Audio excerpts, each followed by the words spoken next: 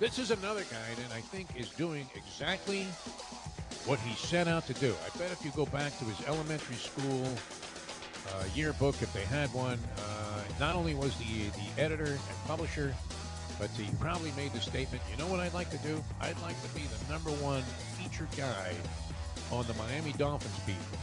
After a sensational career with a very diverse background in various sports coverage aspects, but with the Sun Sentinel and many other newspapers, the great Chris Perkins joins us here on the show. Chris, how are you, my friend? Defo, at my age, I think my yearbook was done with a piece of granite and a chisel, right? That's how far back my yearbook goes. Time! Wake up with Defo, joined by Lubie. Welcome to the Defo Show.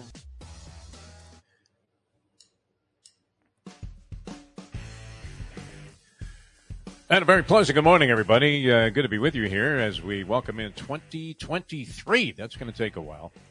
When will be the first time you make a mistake on a check and write the wrong date? And the guy gets to the bank. I usually write a couple like this. I'll be sending you one, Lubie, no doubt, Segreto, and anybody else that we pay through the system here. And it'll say 2022 on it. And then when they take it to the bank, the teller, if they're sharp, we'll look at whoever's trying to cash this check. In this case, let's use Lubie for an example and say, sorry, not only is it past 90 days, but the statute of limitations has expired.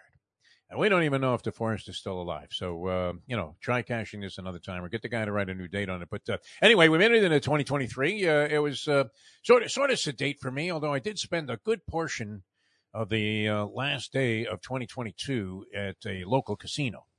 And fortunately, and I don't know if this is a good sign, I guess it is, a winning day came about. Until later when I had to go back, and then the Mustang was using an enormous amount of free play. I think that quickly evaporated before we had dinner.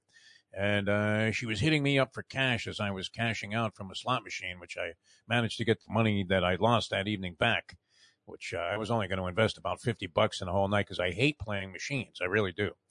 Unless I just have so much money on me that it really doesn't matter, and you throw a stick in there, and then you feel like an asshole because you left the casino, and you could have been up another $100, which is not the easiest thing to grind out if you're playing the horses. But had a good time. Had a freebie complimentary dinner at the restaurant in this particular casino. It's now known as a Harrah's Casino, so they've been very, very they couldn't be any more generous to the Mustang and me with their rewards program, including an invitation. I probably shouldn't mention this to Mayo because he'll make a face, but an invitation to what would have been, according to them, a $350 New Year's Eve dinner, $175 a copy for two people. Now, I would have to say, while the food was fine and at the price of being 0.0, it was absolutely delightful. At $175 a copy, I would have been upset with what I had received there. What do you think, Lubie? Can you possibly complain? You can't complain if it's a freebie. No. But I was thinking, I don't know how many people actually paid for this dinner, but if I had thrown $175, $350 for two on this one, I would have thought I got hosed a little bit. And how was your New Year's Eve? Was it good? And let me say, everything turned out fine. Couldn't have had a better time. But no way I would have invested that kind of dough in a dinner on New Year's Eve and thought, wow, I got my money's worth on this one. Kind of like that time, and I can't for the life of me remember the name of this place. It was a hip place on South Beach. I'm not sure if it's still there anymore. This had to be it might be all the way back like 25 years ago. And with the great Jim Dunn and a party of about 12, we all went to this place, and it was $500 a copy for New Year's Eve.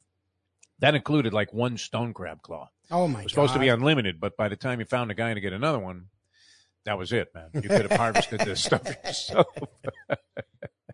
I did make it past 12, although I didn't stay the entire time. Mustang went the distance. She was bombed. I wasn't really drinking that night. And, I drove home about 10 o'clock from the casino, and I watched a couple of the shows there. Ryan Seacrest, he is Mr. Television. Now, let's face it, he's a young Dick Clark. And, I thought that was okay. There was some sporting activity going on at the same time, right? A couple of these ball games were still in action.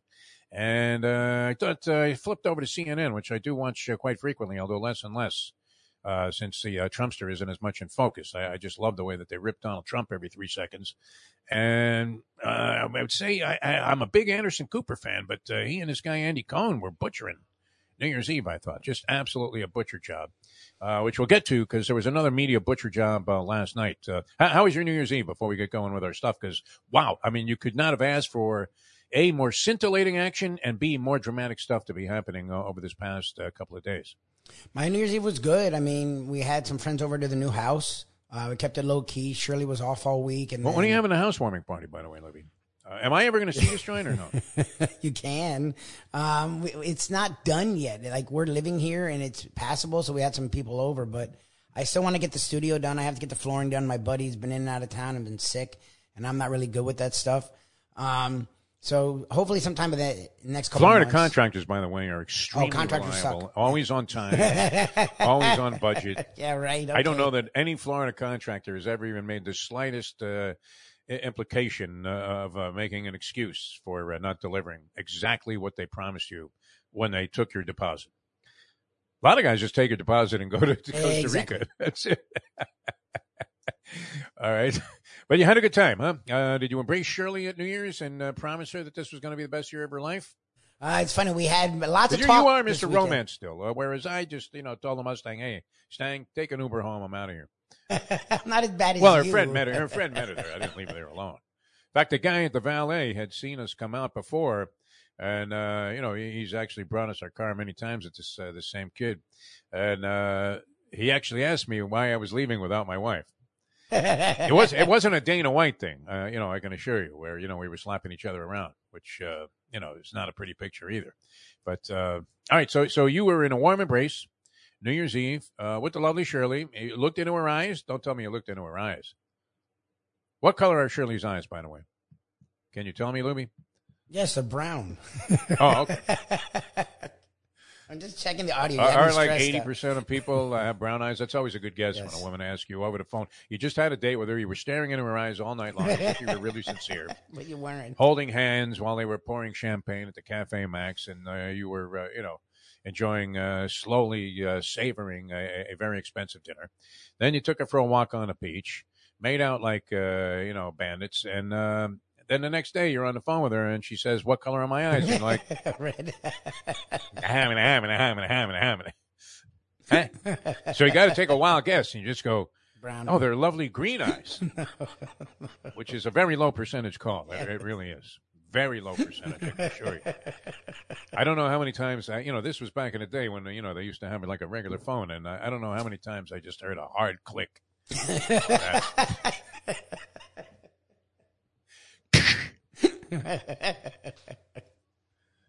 As if you were Nathaniel Hackett calling some GM and saying, "Hey, I'm available." I'm sure you are. Phone goes right now.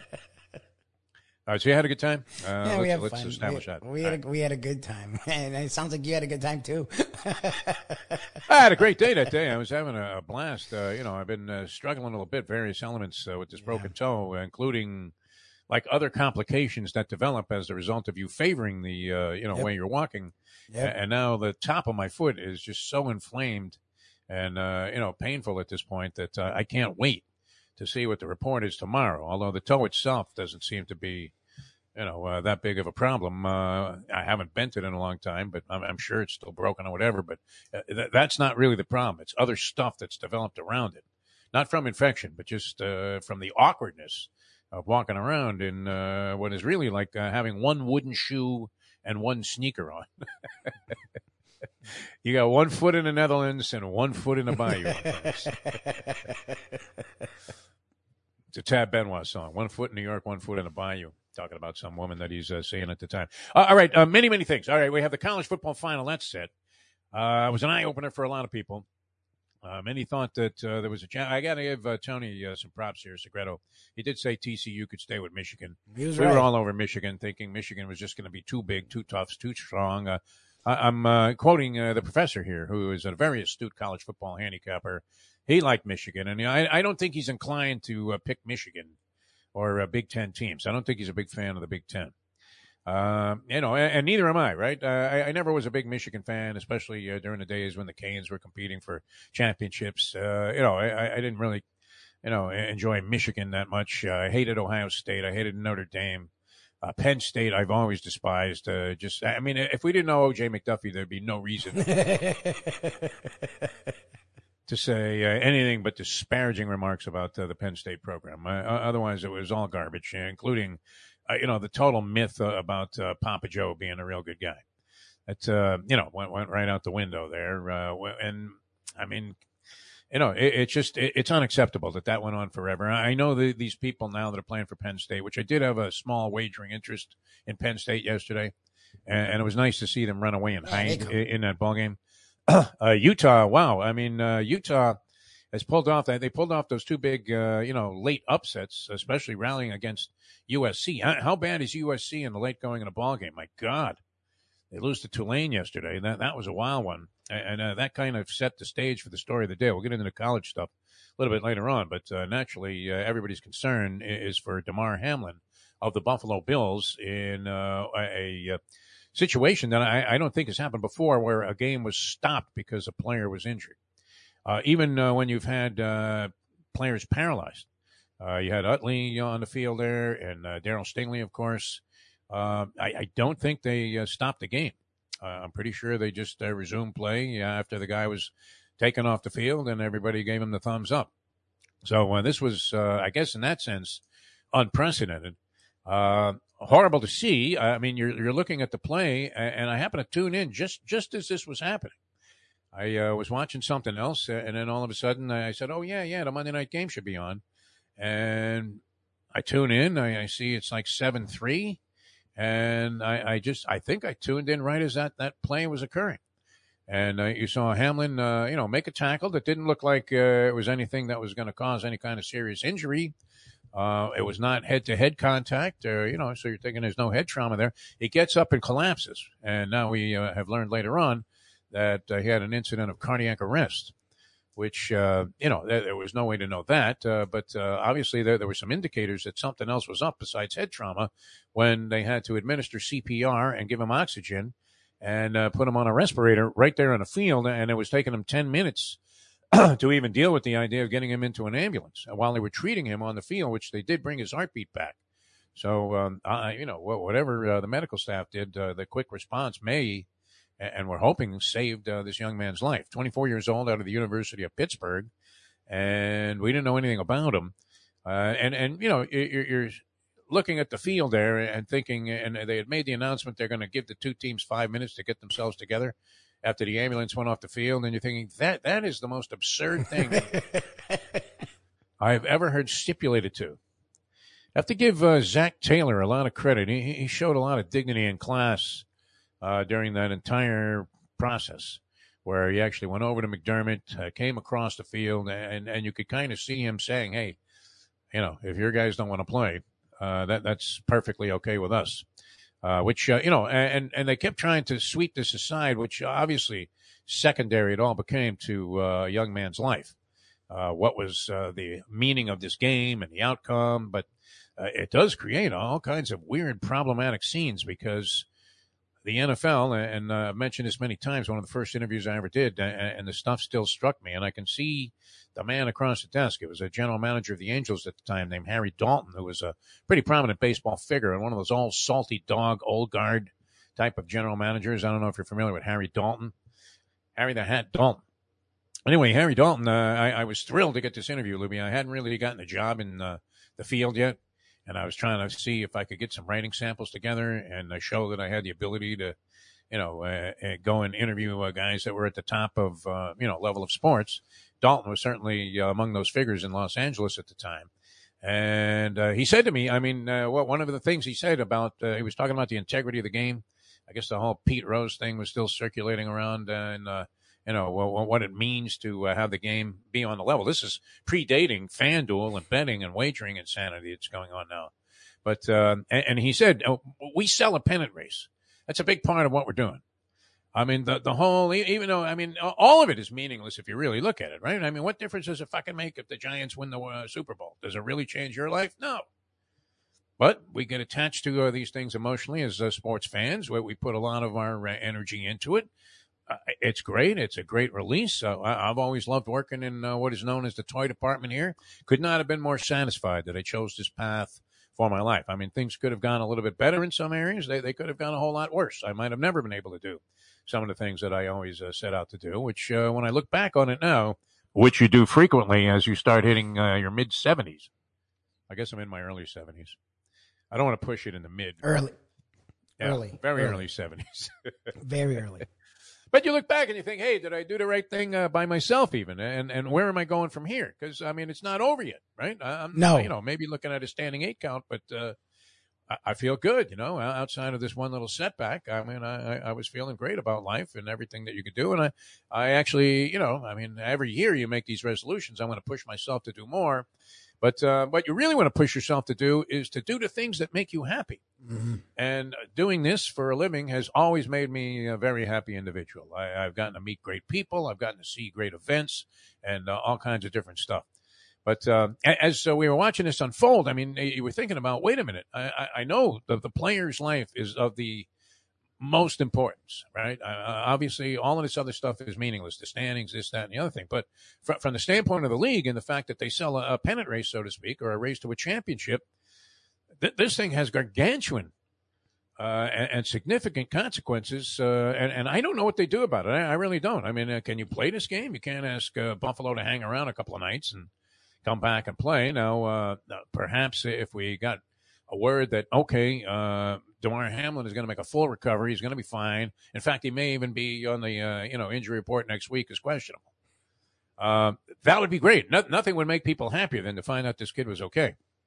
But what do you do about it? I don't know. I mean, you give each team a tie. You just have them play one less game because you're deciding things that are going to be of huge influence in how the outcome of the season goes, which you have been selling to people. And now with these betting platforms, I mean, think about it. You have guys that have enormous amounts of money bet on which team's going to win the Super Bowl and all of this other stuff, that they have a literal, I mean, deep vested interest in it. And what you do about this circumstance, obviously, is going to be literally of great significance, no? Well, it's funny you're saying that because as it is happening, and I'm not trying to be insensitive, but I'm watching and I'm going. I don't think you're being insensitive by saying, hey, we know what's the most important thing here. Here are some of the other considerations that are in play, and people are going to have to make very difficult decisions. Well, and it's not going to be easy to make the right one. So I had that thought during the game, and I'm like, there's no way I'm tweeting this right now. And I looked down, and who tweeted it? Skip Bayless. And he said, our thoughts with the guy, but how do they handle this? I do want to reiterate, that's not the most important thing right now. Of course, his health is. But, of course, everyone focused on. Well, we know that. I think that's a given. I really do. I mean, and you don't want to ignore that as the thing's transpiring, which I'm going to get to. This coverage, I thought was an embarrassment last night. I really did. I was ashamed to be in this business, watching these guys just stammer around. You were ashamed? Oh, God. I mean, look, we do what we do, and we, tend to gravitate towards the absurd and the comedic and, the entertainment aspect of what's happening. And we've been tortured in bets and all kinds of stuff. And I mean, it's like we always say, unless you felt that pain, it's impossible to relate to these, people that they just arbitrarily throw up there now as a 4-man panel to tell you which way to go. And how many times have I read you the thing from Action Sports? And literally, I mean, you could not make a bigger attempt to bury the finances of the American people than these people are doing. I mean, routinely wrong, game after game after game after game after game. Now nobody's picking, 100% winners, but at least give me the confidence that there's a stronger likelihood you're going to win than lose. If you're going to consider yourself an expert and then offer your opinion, it's like, Lubie, a guy comes up to you at the track and says, who do you like? I don't even want to tell him, right? Because I don't want to influence anybody, and then, of course, if you give him a loser, it's like, the Forest, what do you know? It's like, well, you asked me who I like. I told you who I like. The horse lost. What do you want me to say? I bet him. I lost. I mean, am I supposed to feel badly for you because you got sucked in? I did feel bad for Mayo with that KD Kakis, though. But he only bet a couple of bucks on it, so it wasn't like it was all that painful. And it really was worth a shot. All right, so anyway, this incident happens. I tune in the game. I see the guy collapse, and I'm like, that couldn't be from a concussion. I mean, that's got to be something else. If it was, I mean, then it was a concussion that occurred, or he had incurred at some other time that just was exasperated by whatever energy he put into making his tackle on T. Higgins. The game looked like it was going to be a beaut, didn't it? I mean, you had Cincinnati scoring their opening drive. Buffalo answers back with a field goal after Cincy gets a touchdown. Cincinnati's already driving again, and this thing looks like it's going to be a wild shootout. So much is at stake because Cincinnati still has a chance, along with Buffalo, who was in the driver's seat, and especially if they win that game, and Kansas City, to get a very important, with the addition of teams into the postseason, which I'm normally not in favor of, it did become more and more important to have the best record in the league, and that sort of has these teams playing. If it was just the top two records in the division, I don't know that the last week of games would have that much meaning for all of these clubs. And here you have Cincinnati and Buffalo, both already in the playoffs, and Buffalo really, gets an extreme advantage if they end up with the number one seed. They get a bye in the first round of the playoffs, and then home field advantage to the rest of the AFC in Buffalo, which we've seen recently in the news as not a particularly favorable place for those that are unfamiliar with the conditions. No way. Right? So, huge advantage for the Buffalo Bills if they end up with the number one seed. Huge advantage for the Kansas City Chiefs if they end up with the number one seed. And wow, out of nowhere, the Bengals, who were floundering early in the season, have a chance to be the number one seed after going to the Super Bowl, it seems like a century ago, just last year. Yep. Right? Yep. A lot of class also and dignity being shown by all of the Bengals players, I thought, including Joe Burrow came over. And I told you, every time I see Josh Allen, I like the guy more and more. And you could see that the Bills were. If anything was established in the hour of babbling that took place after this incident these are professional announcers. It's going to seem like I'm being petty. I don't know, Lubie. Criticizing what happened after that, I think the rest of the world was just as stunned as Joe Buck at like $5 million a game. Troy Aikman at $5 million a game had nothing to say. Nothing. They couldn't tell you anything about this player. Troy Aikman gets paid however much money for going over to ESPN. But wouldn't you take it upon yourself to at least Google the player and tell us something about this guy that was just taken away in an ambulance and we don't know his status? In fact, we're fearing the worst, that we may have seen something that I always thought was inevitable in the National Football League, that somebody was going to actually take a vicious hit to the head and die right there on the field, or somewhat in the immediate aftermath, the following month or so, like happens with many boxers. And, look, it's a stunning situation. I've been at boxing matches that ended up where they ring death. I was at one in particular. I watched a few on TV, but I actually was in attendance at the Olympic Auditorium in Los Angeles when Lupe Pintor, who was a bantamweight champion and, just this Mexican slugger, fought. They had brought this setup fight in there for him, a showcase. They brought this kid over from England named Johnny Owen. And Johnny Owen had no business being in a world title fight. The guy, literally, Lubie, obviously you're not going to be, with a lot of blubber if you're fighting at 118. Yeah. But this guy was almost emaciated to make 118 and had no power whatsoever. And he was going to have to stand in there with this monster puncher. And sure enough, he gets knocked out, and you could tell it was not good. You could tell this was Duk Koo Kim. This was Zora Foley. We've seen ring deaths, and we've seen it happen. A friend of mine actually was involved in a subsequent fight not that long after that, same division. And he actually was supposed to fight Pintor maybe that night. But they finagled it with the WBC, and they stuck this other guy in there for an easy payday, and he ended up dead. I happened to be there. There's a pall obviously cast over the entire event that would have you, set back to the point where, all right, it might take you a while to gather your thoughts or whatever. But with all of these professional announcers, that was embarrassing. Susie Colbert was embarrassing last night. Did you catch this? It kept. If I'm the director of that show, and this is what I got from my three studio people, Schefter, who's usually, right, full of stuff. And you're thinking, Schefter, if anybody could sniff out what's going on here, it might be Schefter, right? Get on the phone, Adam, and see what you can find out. Now, I don't blame him if he couldn't find out anything. He wasn't there. And yet, how is it that the information from this marketing agent was out there in public before ESPN? I still don't think they've said anything about what this guy's remarks were. I think they finally clarified that they restored his vital signs and that he had been induced into some kind of a sleep coma, whatever, and that they were hoping for the best. That at least there were signs of life with Damar Hamlin, and that would have been good news. But did you see these guys? They're stammering in there. Booger McFarland, was literally rendered speechless. I don't know how many times you can say, "Well, our thoughts and prayers are with this guy." We know that. Tell me something. And to be critical of this, I mean, for me, it was embarrassing in this sense that we've seen guys transition in the sporting world. We often joke about how they send the sports guy out to do the hurricane coverage, Lubie, and they send some unfortunate soul that's like the backup to the third anchor, and he's 90 degrees off the ground, parallel to the ground, hanging onto a tree while his wig blows to the pier, and trying to tell you, it's unbelievable out here. That's one thing. But we've seen guys. I mean, look, the great Jim McKay. When he had to transition, all of a sudden he's covering the Munich games, and you have these assassinations done of the Israeli wrestlers, and that became. I mean, obviously that was the story at that point.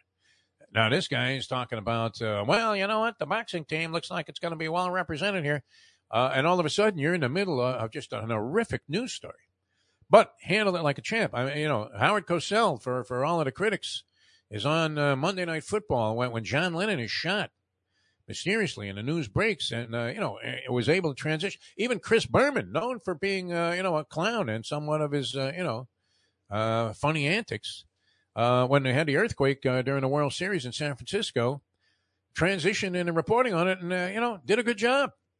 That's what you're getting paid to do. You can't be rendered speechless in this. I mean, Susie Kolber was reduced to just mumbling under her breath. I don't even know what she was saying. Schefter looked shell-shocked and offered zero perspective. Booger McFarland couldn't say anything except our thoughts and prayers are with him. I mean, no, I don't want to tune in Joel Osteen. Tell me something about this kid. Something, anything. Who is he? I mean, to just dismiss everything and say, well, you know what, we're not going to talk about any of that. They had no information. That's fine. I mean, maybe they, because of the delicacy of the situation, they don't want to give a bunch of premature evaluations and say, one way or the other what's going to happen with Damar Hamlin. I'm okay with that, but there should be some perspective, like a medical guy, anything. I mean, I don't really like speculating about injuries. Like a guy goes down and go, well, that looks like an ACL. How do you know, right? I mean, what are you, an MRI machine? I don't know. From the booth. But in this case, it was clear something different was happening. Yeah. And it might have called for, a little bit of hustle. Give me an Narduzzi on the phone or something, and shed some light on who this young man is. Get some kind of perspective on it. And they had nothing.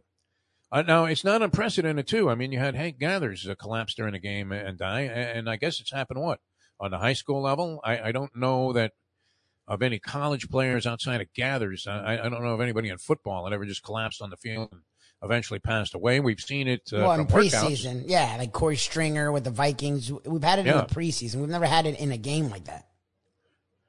And I thought it was an inevitability. I thought there's going to be the day where the and this happened. It struck me going all the way back to like not just Darryl Stingley. We didn't really know much about this whole thing about head injuries and paralysis. It just seemed like a fluke. Utley, when Utley was on the ground, and that was the other thing. I mean, there was no allusion to the idea that in many situations, you're just hoping a guy moves a fingertip or something. And gives you some kind of sign that it's not a catastrophic injury to the extent where, a young man is going to be paralyzed for the rest of his life and obviously have, his life completely compromised because he's out there playing a game. I thought it was as poorly handled as I've ever seen. Joe Buck, nothing to say, zero. Aikman, the usual vapid self, with no idea, no insight. I mean, this guy's been on the field 100 million times. One guy. Doesn't it, seem like in the NFL, every fifth play, somebody is being looked at? Well, then that's the thing. Or is writhing on the ground in pain. At college, too. Same thing. I mean, a ton of injuries in this sport. I get you can't focus on the standings during this, but you have to have something to say. What's interesting is Twitter thought they did a great job. That shows you how little expectations people have of broadcasters now.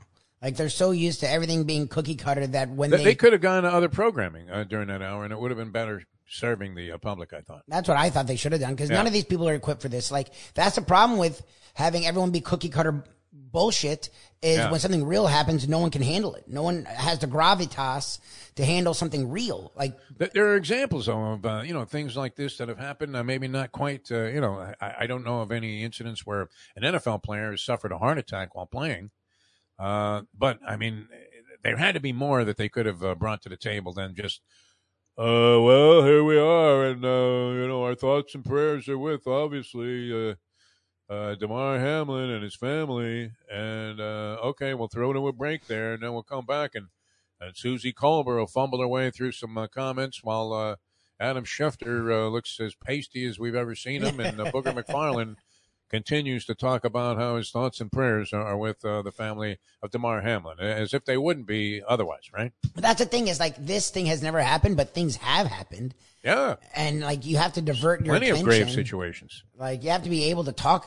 Yeah, I don't know. It's they found them and they didn't know what to do. And when networks don't know what to do, they usually go the wrong way. And that's, I guess, sort of what happened, is they lingered and lingered. And then the NFL, instead of just, they had made a decisive action, which they could have. Once they did CPR on the field, like, this was like nothing we've seen. To think that you were going to play that game again was just short-sighted. There's no way that game was being played. Can you imagine going back into the relatively angry mode that you usually see football being played at? They're hugging, they're praying together, there's tears. Now they have to go hit each other again. And all of a sudden, you're going to go knock the crap out of each other in a game that has a lot of meaning. Tremendous, consequences for both teams, depending on the outcome, and for a lot of people, that were involved in it. And look, it loomed as it's going to be just a great piece of entertainment. I'm sure they were all very deflated, but no hustle whatsoever on the part of the production crew. They had no information, no insight, no perspective, nothing about. I mean, we knew the kid's mother, unfortunately, had to witness this from the stands there, but was riding to the hospital with Damar Hamlin. And then we find out there'll be no updates from the hospital, even though there were updates on social media that, were coming, from this marketing agent named Rooney, who was, disseminating at least some information about what the young man's circumstances were. So that was the thing I thought was, like, I came in late because I didn't understand. Like, I saw that there was a delay, and I thought maybe it was weather. So I went to watch the game, and I'm like, a delay for an injury? I'm like, what's going on? And then they're like, the info was sporadic, and they're like, oh, there was CPR done on the field. I'm like, how does ESPN have all these resources? And I understand HIPAA and all that, but no one wants to get the information out at all. Like, I thought that was so strange that they couldn't get you literally had to be on Twitter to find out information about this thing. Like, I didn't get that. Like, that seems so strange. Well, and it also was just weird the way they kept going around the horn there, and literally, it was like watching people assembling at a funeral. Oh, jeez. Seeing Buck and Aikman and, Susie Colbert, a disaster. Not to pick on her, but that was a disastrous performance if you were on TV. It was almost like you had a meltdown. And, Booger McFarland, not exactly, my idea of, you're not expecting him to be David Susskind or anything, but not to, imply that he's not an intelligent person. He speaks well enough, but he never had anything to say when he was on Monday Night Football. Aikman and Joe Buck, should be on their knees thanking Booger McFarland for being horrible with that stupid, cart that he was in. And then who was the tight end from the Cowboys? Jason Witten, the great Jason Witten. Oh, my God. Among the worst commentators I've ever seen. How do they get these lifeless people to be color commentators? I know you don't necessarily want to get like Sam Kinison in the booth, but give me something, huh? And to be unable to, even shed the slightest bit of light or perspective on what was happening, I thought was an embarrassment by all five people that were involved there. And, they have plenty of resources at ESPN. They could have done just about anything and ended up giving you nothing. They kept coming back to the stadium. You're seeing the fans still sitting there. Which was the most awkward thing. I didn't understand any of that. The whole thing was handled so poorly.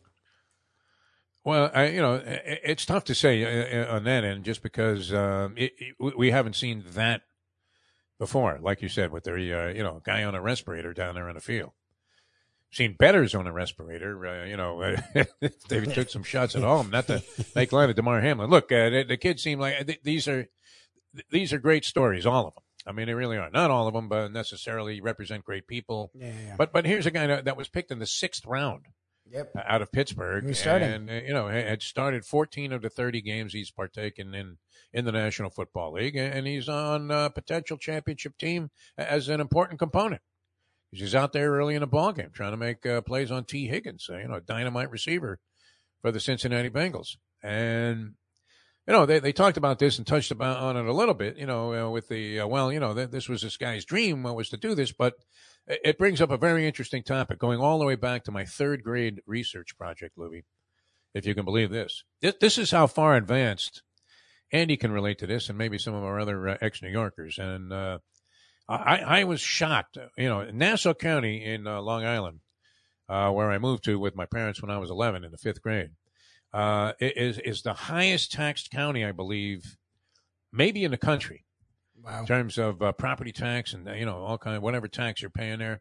It's among the highest, if not the highest county in terms of taxpayer dollars, and has been, I think, for a long time, right? Even going back to when I moved there. So you would think the educational system there, what was going to be top notch by comparison to the public school system in New York City in the 1950s. And yet, the truth was, we had to do a research paper in the 3rd grade. It might have been the 4th grade, Libby. 4th grade research paper. And you had to kind of research your own controversial, debatable topic. So at the time, that was that was right after Zora Foley had been killed in a ring. And there was a lot of speculation that the sport should be abolished. And so that's when I wrote my 4th grade term paper on it. And it was interesting, though, because, you had to research both sides. Should boxing be abolished? What was my term paper? And, I looked into it from a lot of different angles. And I was already like a huge diehard boxing fan, which I don't want to get too out there, right? But could it be that we've lived before, right? Why would I, in the 3rd, 4th grade, be like so interested in like researching Jack Dempsey fights and stuff like that? And watch any boxing. I mean, fortunately for me, they had the Gillette Fight of the Week. But and there was Foley on national television, the Gillette Fight of the Week, getting knocked out. Subsequently, died from the result of his, catastrophic ring injuries. And that fueled, again, the debate about whether or not boxing should be abolished. And I mentioned, too, that my buddy who I spoke to on New Year's Day, my friend Albert Davila, he was involved in a ring death where he fought a guy for their championship, and the guy died as a result of the injuries that he suffered, the head trauma from these couple of shots that he took in the 12th round of the fight. And that was after they had already reduced fights to 12 rounds for championship fights because of the reaction. At least they did something in the sport to try and, prevent these kind of catastrophic injuries from happening as they were becoming more and more frequent. And you've seen less of it, although it still goes on. And here's the thing. It's always going to be debatable. I mean, but by no realm of logic could you really, sanction what goes on in a football game. Think about it. At that level of professional football, and it is true, Libby, look, you look for a flag every 5th play and somebody to be down on the field every 5th play, no? Yep. 100%. Okay, and we shrug our shoulders. He tore his ACL there, and he may never walk again. But fortunately, that mode of medicine, orthopedic medicine, has made such amazing advances that's no longer career-ending, right? Ask Jim Lonborg. Had a torn ACL, and they just about amputated the guy's leg. That was it. Never was the same after that. And you would never think of the guy coming back, from an injury like that, even early on in the National Football League. So they've made great strides there. But there's an inherent risk that all of these guys sign up for. And the question is, should society sanction a guy's right to go out there and risk his life, literally? Because I remember my friend Albert, at the time, we had done a piece, about him a few years later.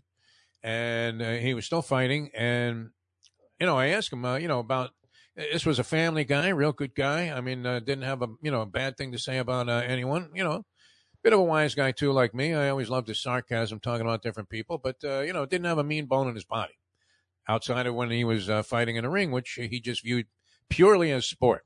Like Danny Jacobs, the Miracle Man, said to us, hey, I just view this as sport. But I asked him about the fighter's name was Kiko Bahinas. I said, how did you end up, sort of rectifying this with yourself so that you could continue your career? And he looked at me straight in the eye, Lubie, and he said, it could have been me, which is what these guys understand. Now, in boxing, where the object of the game is to render your opponent unconscious, look, there's a high risk factor there, no? You're signing up for that. It's implied in your pursuit of doing this and participating in this particular sport, that there's this danger there. And now in the NFL, that's also there. But should this level of violence be sanctioned? I mean, you could have serious questions about that, Libby. As much as we enjoy the entertainment of the game, and I was looking forward to the game last night like anybody else. I'm glad, like pretty much everybody, that didn't resume the game, which would have been ridiculous. But, I mean, and fortunately, I mean, this was not the result of two guys colliding helmet to helmet, which you're seeing, at least 4 or 5 incidents a game of that sort of thing, whether they call it targeting or not. So I don't know. I mean, if you really look at it, it's hard to condone this level of violence in a sport, is it not? Oh yeah, look, the whole thing is ridiculous. But we live in a country where you have a right to do what you want. Like, that's my thing is, as long as you're made aware of the consequences, because that was the biggest problem to me, is that we didn't realize just how bad football was. But now we do. We know what it is. So to me, it's, if you accept it, it doesn't make it less barbaric, but that's just life, though. Like, we accept that when we get in a car, there's a high probability we'll get in a fucking accident, but we still drive the goddamn car. Like, in an airplane, it doesn't happen often, but you never know what's going to happen. Like, that's just life. Like, and could go down. Yeah. And I'm not trying to make light of it. I'm glad eventually they didn't play the game, but you could walk out in the water at Atlantis, trip over some rocks. Yeah, exactly. And, that's it. Exactly. No standing 8 count, can't be saved by the bell. And the lifeguard is having a Bahama Mama. And sitting there going, is that a body floating face down in the water? Interesting. Jellyfish? Some woman, by the way, got stung by a jellyfish. I saw this on the news. Man of war out there in the ocean. Maybe it's good. I'm taking all the time off here. But, I mean, I had never seen a reaction like this, man. She had like lacerations on both arms. Such ugliness, my friend. What? Those things are nothing to mess with, right? I know that, but I've never seen people look like they were in a burn unit. Literally. I mean, it looked like she had been beaten with whipped. At the whipping post. I mean, I've never seen a reaction like that. I guess, you get these allergic reactions to the poison that's in these jellyfish, and, anything can happen. My son got stung one time, and wow, I mean, his whole body was like red as, a brand new basketball. It was, that was just opened up in an ABA arena. Unbelievable. But, so be careful out there if you're heading into the water. All right, we have a lot more to discuss here, and we'll open up the platform. I don't know. I just thought if you're a professional announcer and you have 5 of them, somebody should actually rise to the occasion. Lisa Salters was okay, the sideline reporter. She at least was able to, say something and put some things in perspective. And she was there on the sideline, so maybe she had, a little bit more, of an advantage over the other guys. But Joe Buck's announced 1 million games. He had to have seen many, many incidents of this type. Troy Aikman, has had like 100 concussions. Well, that's what I'm saying. So he would know what it's like to be traumatized by a football game. No perspective on that. Don't you go into storytelling? Schefter actually saved a friend of mine. Believe it or not, this is an odd fact about Adam Schefter.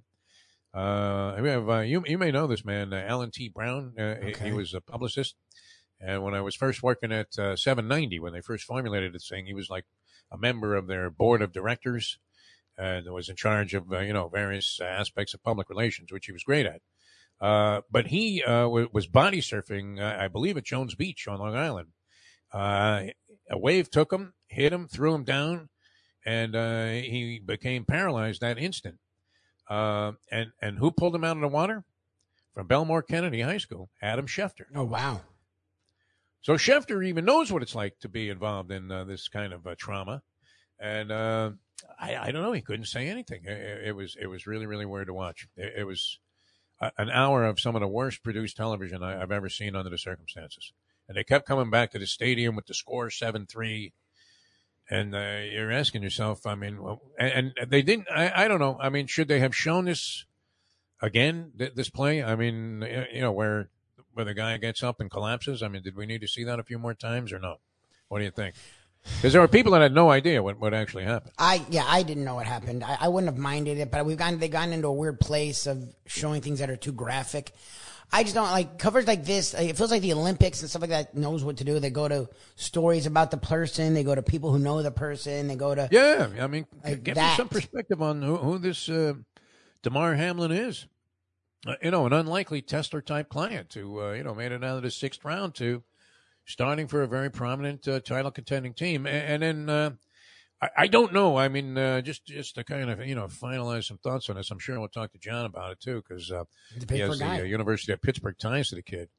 But I mean, the circumstance for the NFL, I think, is a big problem. No, well, no, it's a disaster. How would you handle this aside from the thoughts and prayers? But I mean, Cincinnati, needs to beat the Buffalo Bills to put themselves into a place where this last game of the season, which comes up this Sunday, is going to have some kind of significance, and they will know where they stand, and that would obviously determine a lot. Maybe they want to rest players in that final game if they're locked into a certain situation.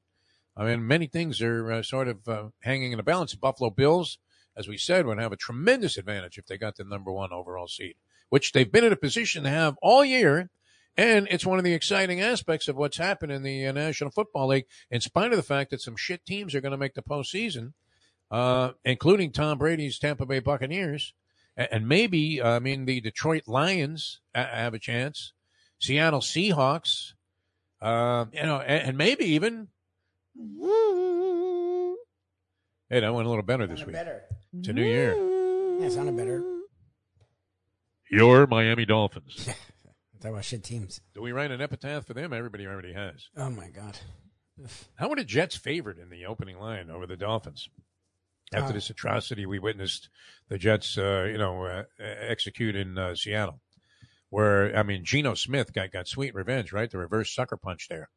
Just came right back and hit him right in the face there. Way to go, Rex. I'm saying the Dolphins favorite because both are an atrocity. They're favored now by 1 and a hook because I think Bridgewater is going to be able to play.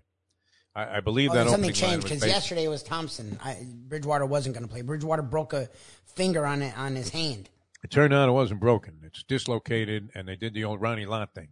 Oh, really? That'd be interesting. That'd be fine with me because Thompson cut me, Mick. And so they put it back in place, and now apparently he's okay. They were about to sign Bubby Brister. Did you see that? Taking it at this point. They would have had Skylar Thompson, their scrub from the taxi squad. And, who's distinguished himself in the preseason. People thought he should start over Tua. There you go. And, he's okay. I have no problem with this guy. I mean, he's kind of acquitted himself pretty well. He wasn't able to pull off this victory, but I'll give him credit. He did drive him down there for a, unfortunate for me, backdoor cover touchdown late in the ball game, which was impressive for a guy that's been on ice for a while and probably, was questionable to make the roster because you don't usually keep that. What was he, like the 4th quarterback at the time? Might have been. I guess, was he 3rd string or 4th when the season opened up? Who? Skylar Thompson. Thompson's 3rd. It was 3rd, Bridgewater, then Thompson. People just love Thompson because he was the gunslinger. Well, he looked good against Scribini talent there. As we often say, everybody says this every time you watch the preseason. Hey, don't pay any attention to this. And then we put, monumental importance on everything that happened in the preseason. But that's the way sports fans are. All right, our thoughts naturally are with Damar Hamlin.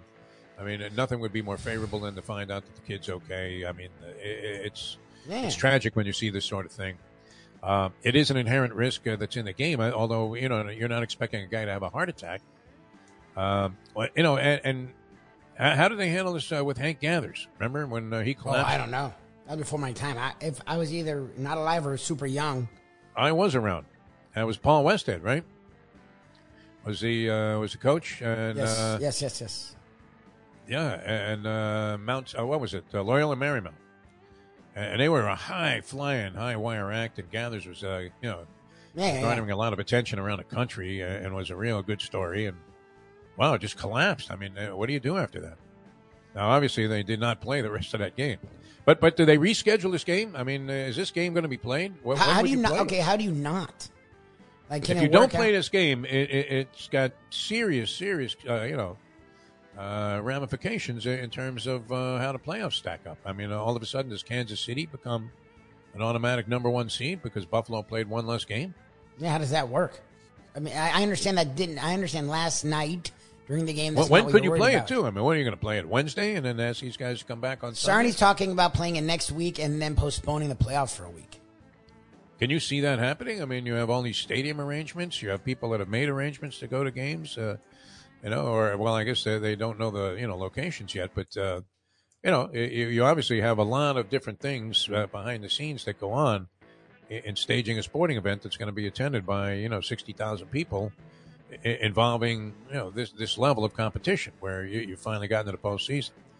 That would be the logical thing, but then what would happen? They play an isolated game 1 week. They have one game at Cincinnati Buffalo.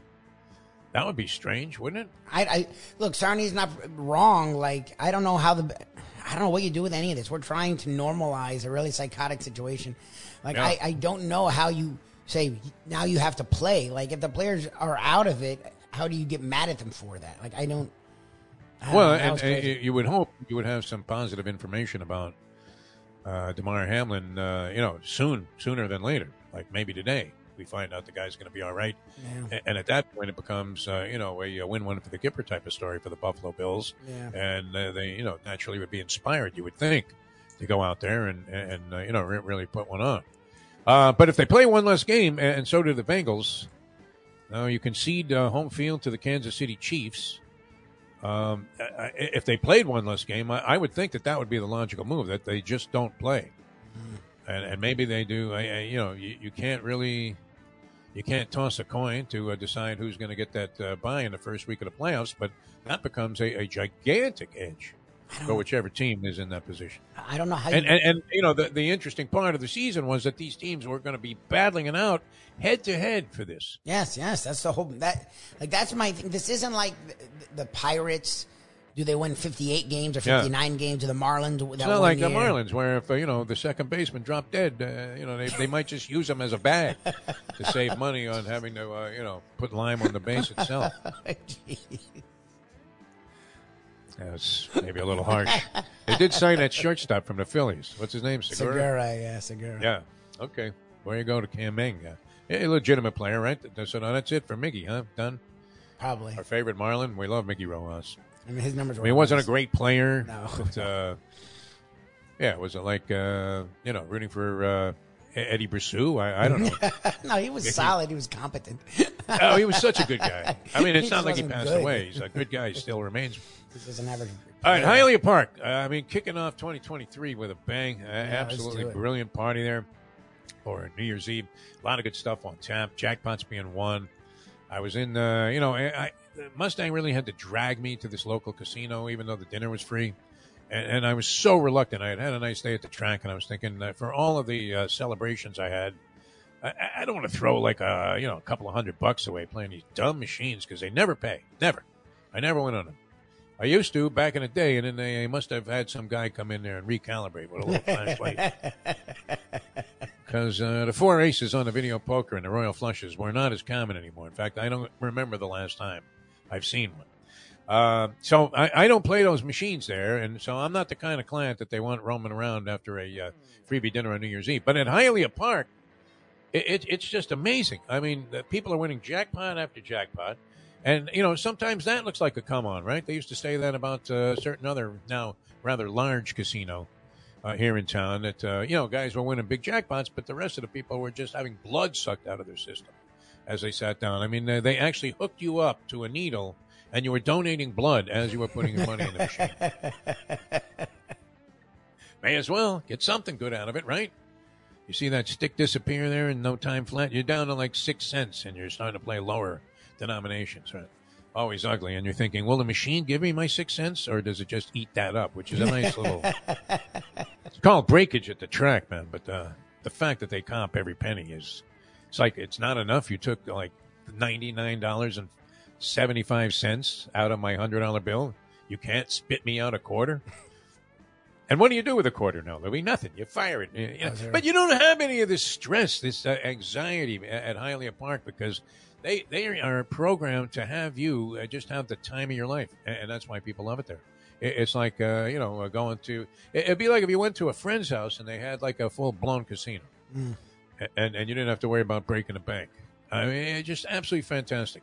A lot of amenities come along with having a player's card, including many, many free opportunities there. Free play being my two favorite words that you can put together in the casino business. And then, they have the boxing coming up. That's going to be great. And David Morrell is the guy, the name of the Cuban kid, who is like top-notch, but he's fighting out of Minnesota now. I think they shipped him off there to get him away from the distractions of Miami, Lubie. Does that make some sense? Because look what happened to Yoriokas Gamboa, man. The guy was great. Then all of a sudden, we didn't know he had a little bit of a glass jaw. That kid was good.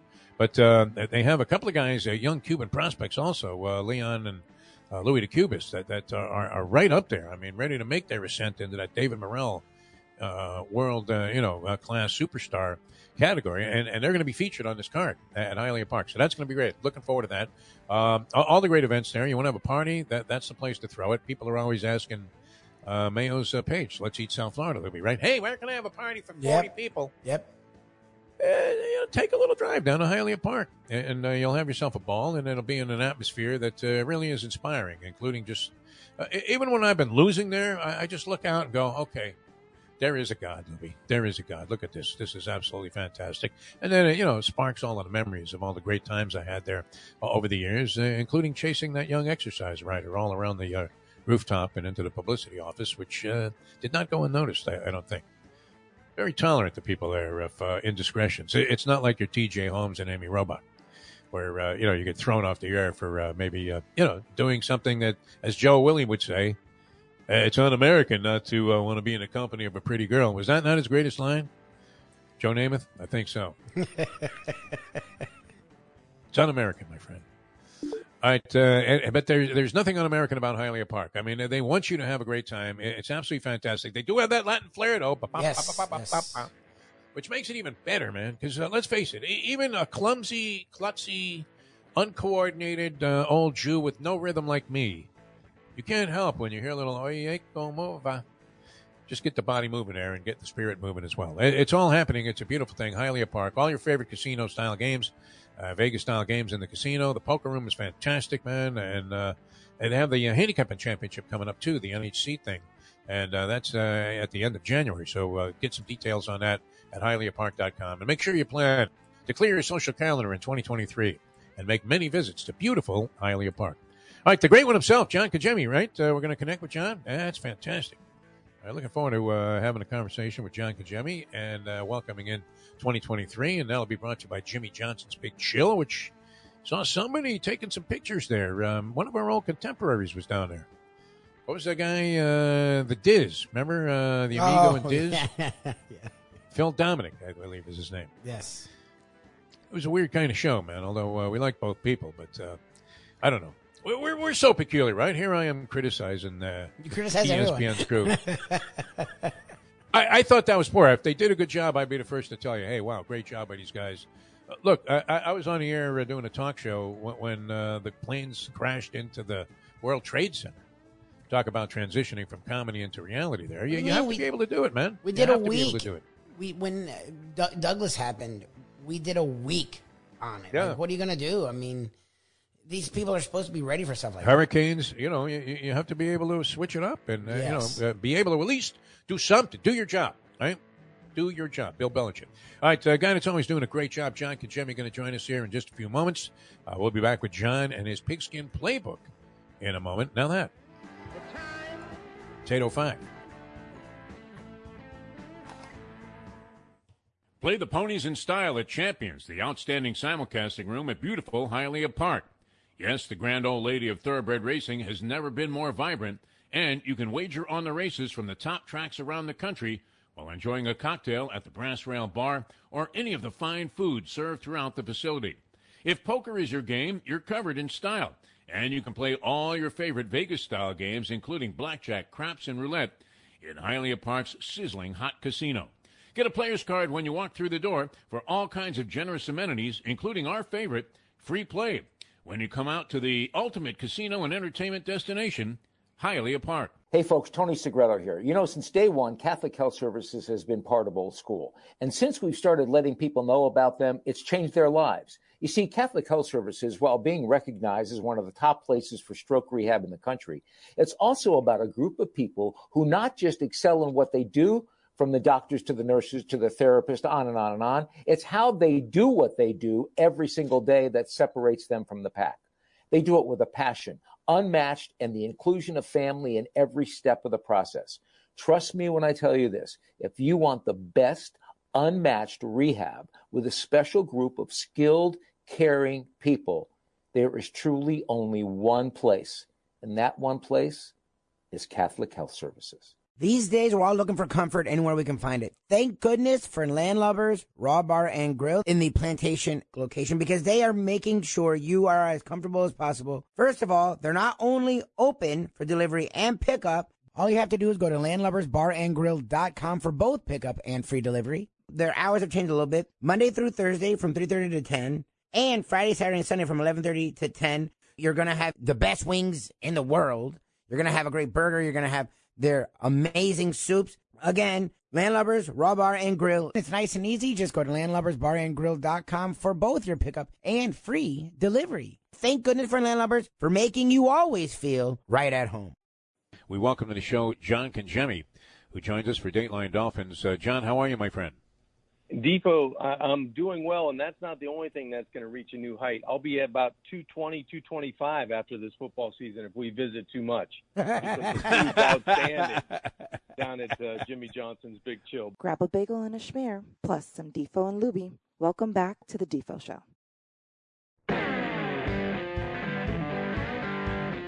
All right, welcome back to our first offering here of 2023 on South Florida Live. Jeff DeForest, we got Mike Lubie. Lubie's, you're getting better looking, man. Well, with this prosperity that you're enjoying here, with the new home and everything, looking sharp today, and always looking sharp. And one of our favorites to talk to about anything, especially during the Pigskin Playbook.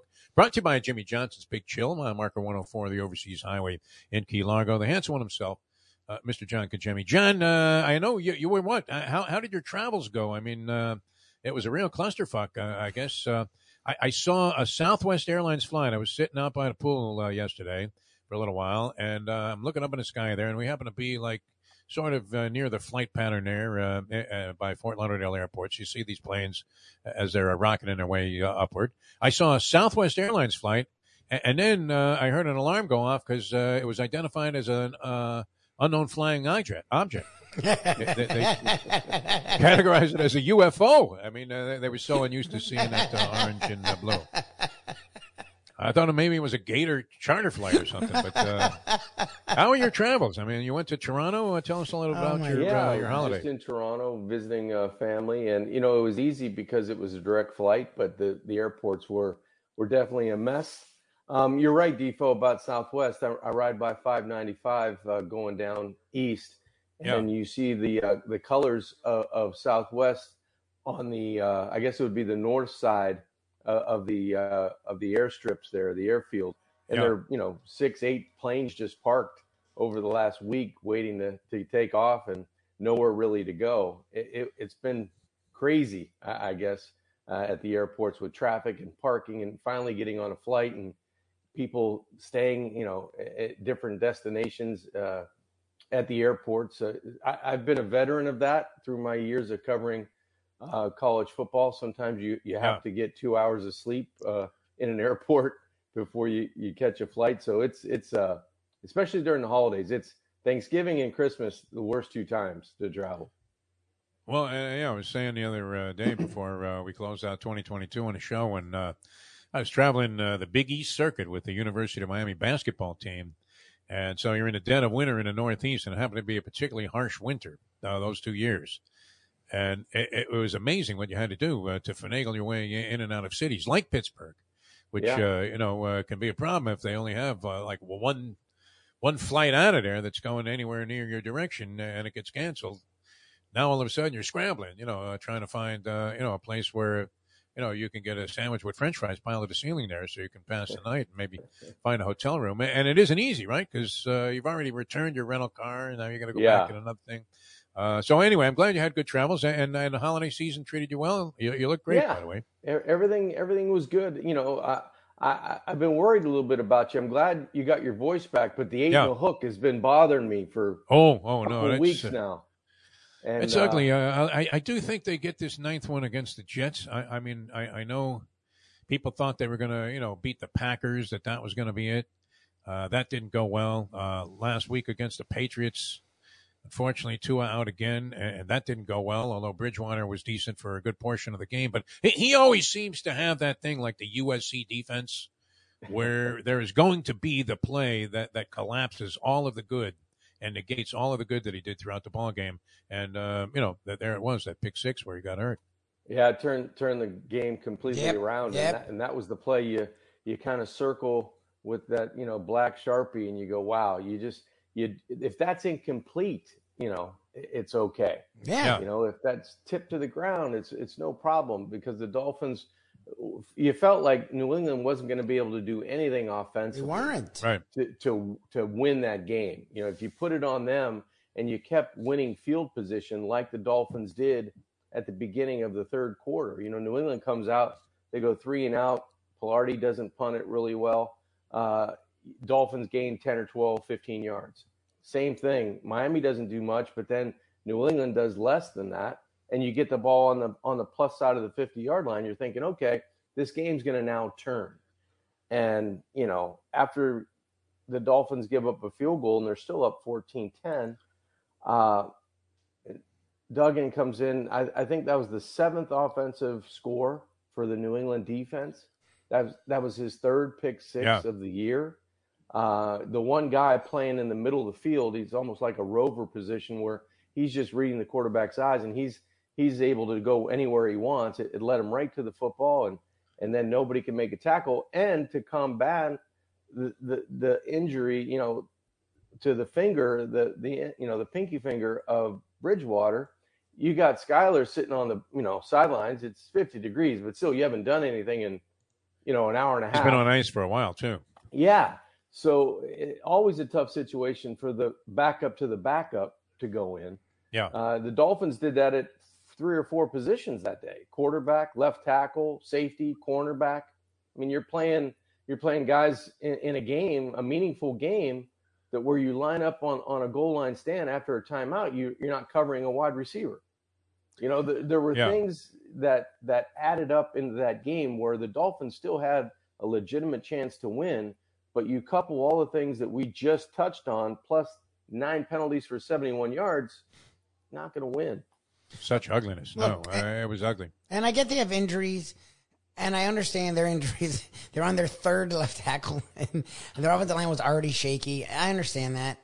But at this point, we're looking at every team. They have a lot of injuries. The Bills have played with backup secondary the entire season. Like, once you get to this point and the guys have been gone, it's just what's beat what has been. Like, and I sung his praises. I liked the hire, and he seemed fun. But he hasn't adjusted at all. Like, Mike McDaniel has not made any adjustments, and they still, whatever the quarterback situation is, they have lots of guys that have talent on this team, and Mike McGinnicki might not fit their offense, but the dude can catch balls. Like, Raheem Mostert and Wilson are good at doing multiple things. You have Hill, you have Waddle. They were non-factors in this game, and I don't care how good the Patriots defense is. This isn't the freaking Ravens of 2000. And whatever their issues are with quarter, I get it. They have not changed anything. And to me, I know it's his first year, and we poo-pooed it, but this is, for a team that's had a lot of bad Decembers and a lot of bad collapses, this, if it's not number 1, it's top 2 or 3. And at some point it has to fall on McDaniel. And I don't know what he's doing. It feels like he's doing nothing about it. Like, he's just sort of, he looks lost when you watch him in the game, and it's sort of frustrating me. And where I'm like, these are the Packers game and this game, they should not have lost. Even with the injuries, even with all that, the game was in their hands. Like, and they just kept, we're going to keep punting. Screw it. It's like, what is going on with this game? Like, it's just frustrating to watch the team go down the drain.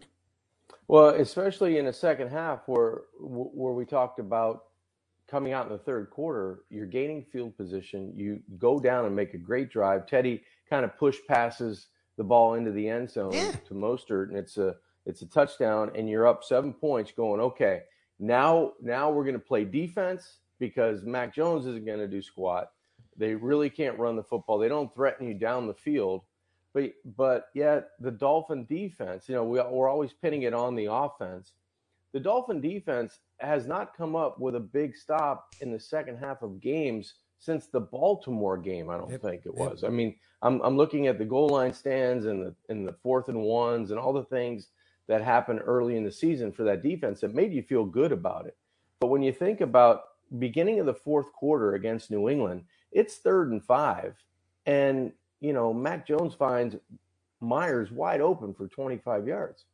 And now it kickstarts, the drive. Yep. Now you get another 3rd down. You get a PI with Cross and mauling, I can't remember who the receiver was, inside the 5-yard line. It was like and now you've got a 1st and goal at the 5. So you've given, one. And they have nobody on Myers. Yeah. He's out there on the left side, and he's waving, here. Yeah. And they snapped the ball, and the linebacker couldn't get there in time. But, an easy score from there. And that really, I think, turned the second half and maybe turned the game, because New England was like, man, this is supposed to be one of the better teams in the AFC. If we win this game, we control our own destiny. All of a sudden, you start believing you can win that game. And they did. They get a sack, they get a 4th and 16, and I think we check it down. Instead of maybe who cares the interception there, just throw the football down the field, right?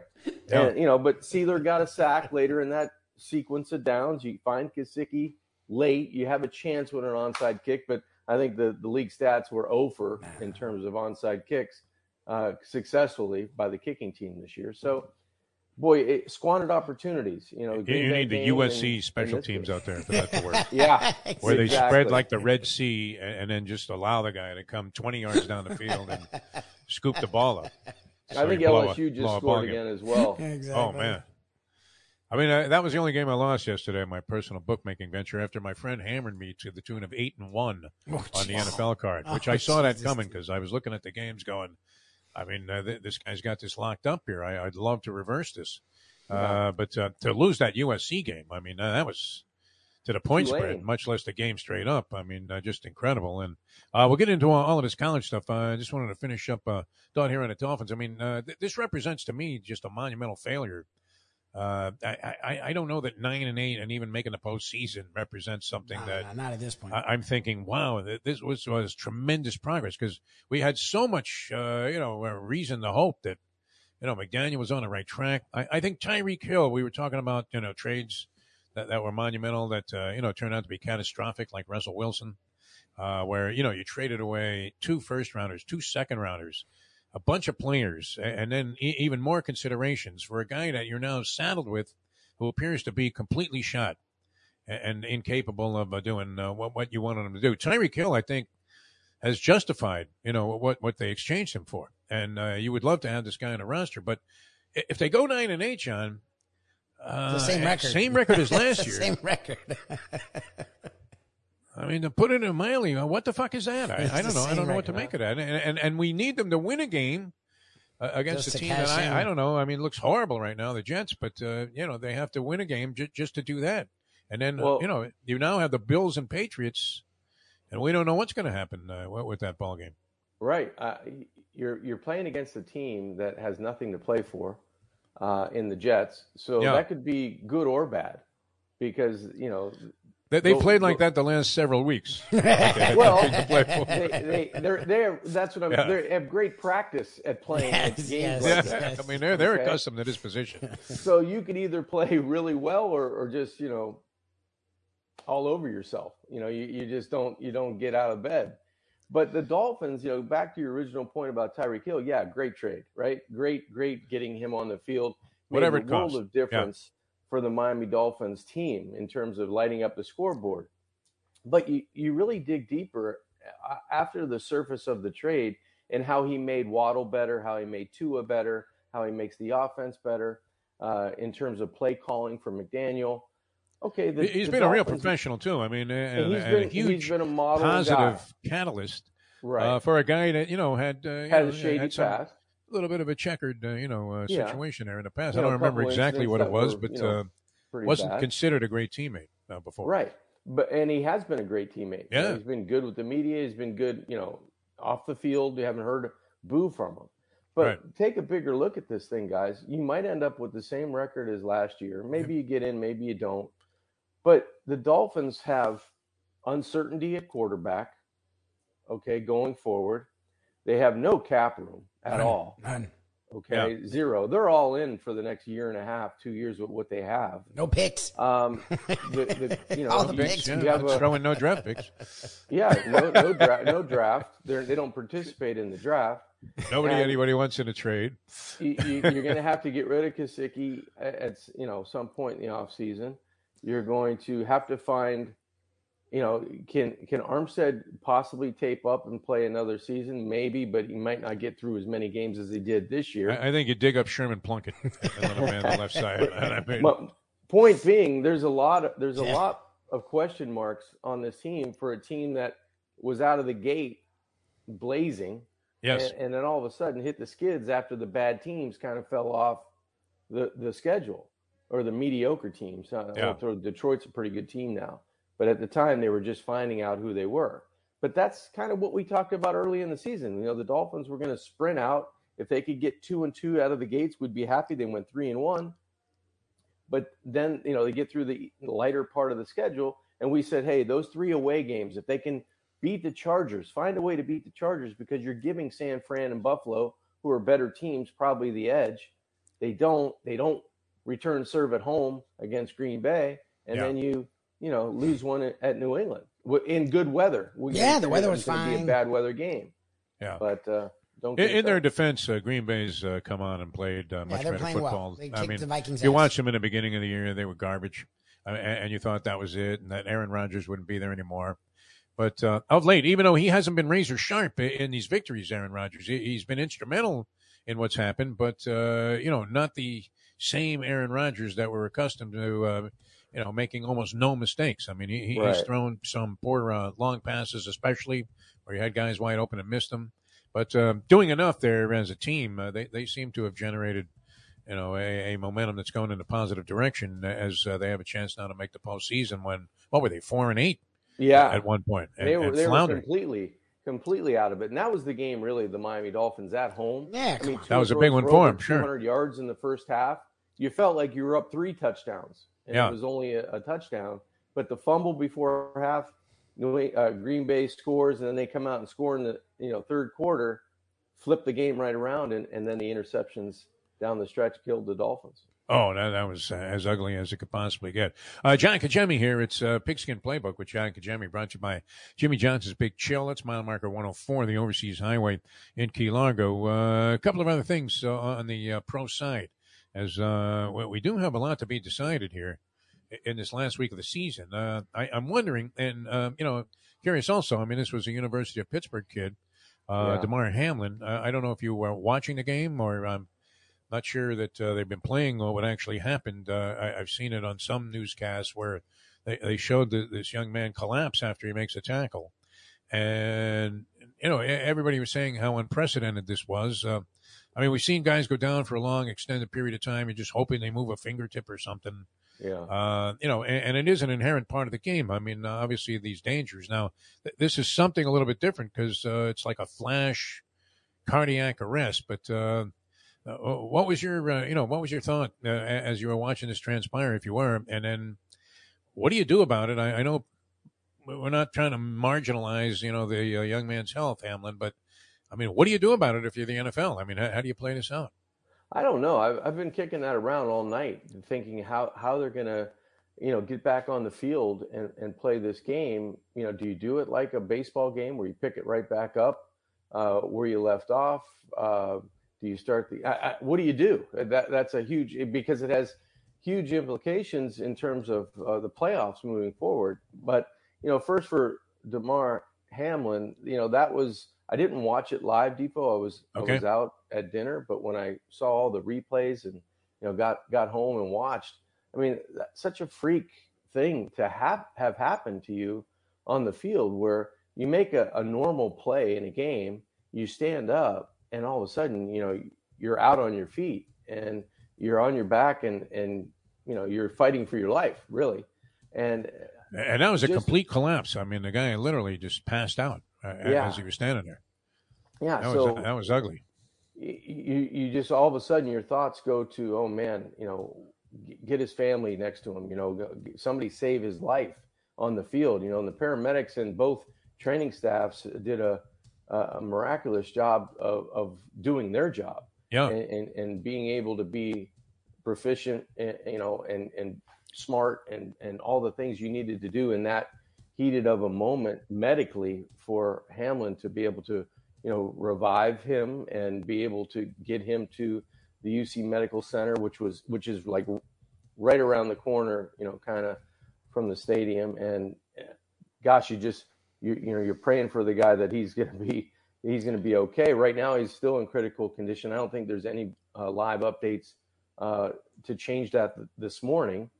But you're hoping that he's going to be able to be breathing on his own and be able to be cognizant and be able to, live a normal life, after this incident.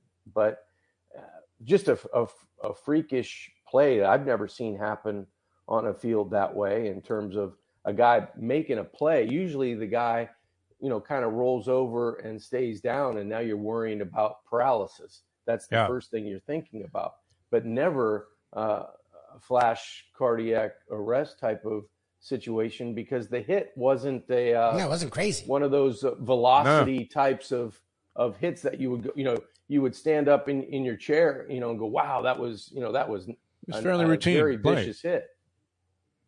Yeah, it was ugly. I mean, we've seen Hank Gathers. I was out in Los Angeles when Hank Gathers collapsed, Loyola Marymount, and died. I was talking earlier. I had a friend that was in a fight that resulted in a ring death, and when talking about it, and he was a perfectly decent guy. He wasn't some guy that was, threatening to eat your children before a fight. Very respectful. Just like to compete in a sport, and that happened to be the sport that he chose. But he knew obviously of the inherent risk, and I was saying earlier, I remember him telling me, when I asked him about his reaction and how he was feeling about it, he said it could have been me. Now, I don't know that playing football, look, anything can happen, right? I mean, you could be playing basketball in a park and hit your head on the pole that, hauls the basket up, and, you could lose your life. I mean, there's a risk going out there and doing virtually anything. An old geezer like me could easily have a stroke, while out there playing tennis, and I'm not talking about a backhand. But I mean, how did you feel about it? There's an inherent risk, and the weirdest thing about it too, about being a football player especially, is how ingrained it is to just move on after you see a guy down on the field, because it's relatively routine to see players down on the field every 4 or 5 plays. You don't know how many times at a practice, either in high school or in college or in the pros, that a guy goes down on the field and all of a sudden the coach goes, okay, let's move the drill. Yeah. Okay. Right. Yeah, they were talking about that last night. Yeah. Nick Saban, in agony. The Nick Saban. And Nick Saban. Go, okay, let's move up 20 yards. We don't want to ruin practice. Let's keep going. Lose those reps. Exactly. There's no rep. There's nobody else. The guy's still on the ground 10 minutes later. So it's. I don't think a player ever thinks about that type of situation before he goes to practice or play. I really don't. And the only time that you do think about it is when it does happen. Yep. Yeah. That I believe that honestly. Yeah, and this is a unique situation in the sense that this doesn't appear to have been an induced physical injury, although the stress of the game obviously might have had something to do with it, but we haven't seen that before, and I do, like you, feel like they didn't give enough credit necessarily to the medical staff, because if they kept that guy revived. Now, they didn't have all of this information, but I thought that ABC literally, or ESPN, wasted an hour. And you've been in situations where all of a sudden, something took a turn in your sports story where you're having a great time talking about, what they should do on 3rd and 10, and then all of a sudden it became a news story. Right. And especially being involved in talk radio, as Lubie alluded to. I mean, I've spent weeks talking about Marjorie Stoneman Douglas, not exactly my cup of tea to, be, talking and providing insight into just a major mind-boggling tragedy. But I thought these guys did a really weak job last night. I was sort of embarrassed for my chosen profession here because they didn't really provide any insight into the player or who he was or nothing. I mean, I know they were trying to do things on the fly, but I thought they really mumbled and stumbled their way through that. I just caught the tail end of it when they were going. Scott Van Pelt was in studio, and who was it? The former player that he was with, Ryan Clark. Ryan Clark.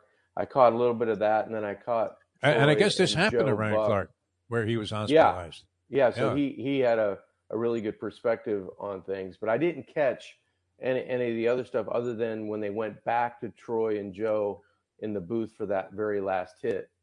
But I can't comment on that. I all I remember is when the banter was going back and forth in the studio, I thought it was a really good, realistic, thoughtful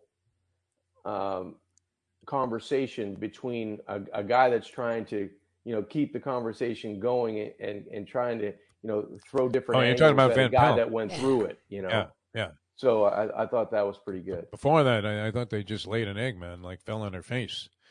By the way, just out of curiosity, because Troy Aikman is very handsome. He's distinguished. He's had a great career. I don't think he provides much insight into a ball game. And if there was somebody else doing, but for half the money, would you have done it, John? He did it. Yeah, you know what? I would have thought about it for maybe a half a second. Yeah. For a quarter of the money. I don't find that Troy ever says anything of any great interest or something that I find, whoa, that was interesting. I didn't know that, about the game of football. Which, I mean, all of these guys are trying to educate people that have been watching the game since they were 5 years old. So it's not, that important to me to constantly emphasize, the strategic stuff so much because we've seen it, right? But I want to know something about, who's out there on the field. And that's why I thought, it was especially weak that they never talked about, who this guy is. And, go to his history. I would have thought they would have tried to, give more background on humanize him. Yeah. Just what type of kid he was. I wouldn't have been surprised if they would have somebody tried could to get speak about him. Yeah, get Narduzzi on the phone. Exactly, Narduzzi on the broadcast who coached him 2 years ago in college. You can get whoever you recruited want. him, and give you a little insight about who he was, where he's from, and what he meant to the program there, and how they're feeling, for him tonight. That type of thing. Yeah, I'm usually very impressed. And we've been in a situation, I'm sure you have too, where all of a sudden you're doing a sports show or whatever, a broadcast, and you have to transition into some kind of, a really heavy news. Yeah. And a lot of guys do it very well. But I thought these guys really just absolutely bombed last night. And then, Van Pelt at least was able to, resurrect some of the storylines there. And, right. Clark, I guess, had been through this. So although I'm not a huge fan, he speaks very well, seems sharp, but he's morphed into a little bit of a Stephen A. Smith type for me, Ryan Clark, when his general commentary. He's always screaming. Yeah, he was good. He was good last night. Good last night. That was a topic that he could really speak to. But you're right. I guess sometimes he's become hysterical. The loudest is the winner. I don't know. Hey, I saw a friend of ours was down at Jimmy Johnson's Big Chill. He had some pictures, and it looked exactly as we talk about it, like this guy was literally enjoying a big chill. He was on his way down to Key West, and he was going to hit it on the way back as they had such a good time there. And that seems to be something that happens to a lot of people that experience Jimmy Johnson's Big Chill for the first time. I think you're right, Defo. A lot of people that I speak with, when they're driving down, when their destination is past Key Largo, they always end up, veering off to the right to the Bayside and run into Jimmy Johnson's Big Chill, and little square out right there. Yeah, a little just down and out right there at the mile marker, and you either run into the sports bar, you hit the tiki bar, you go in the pool.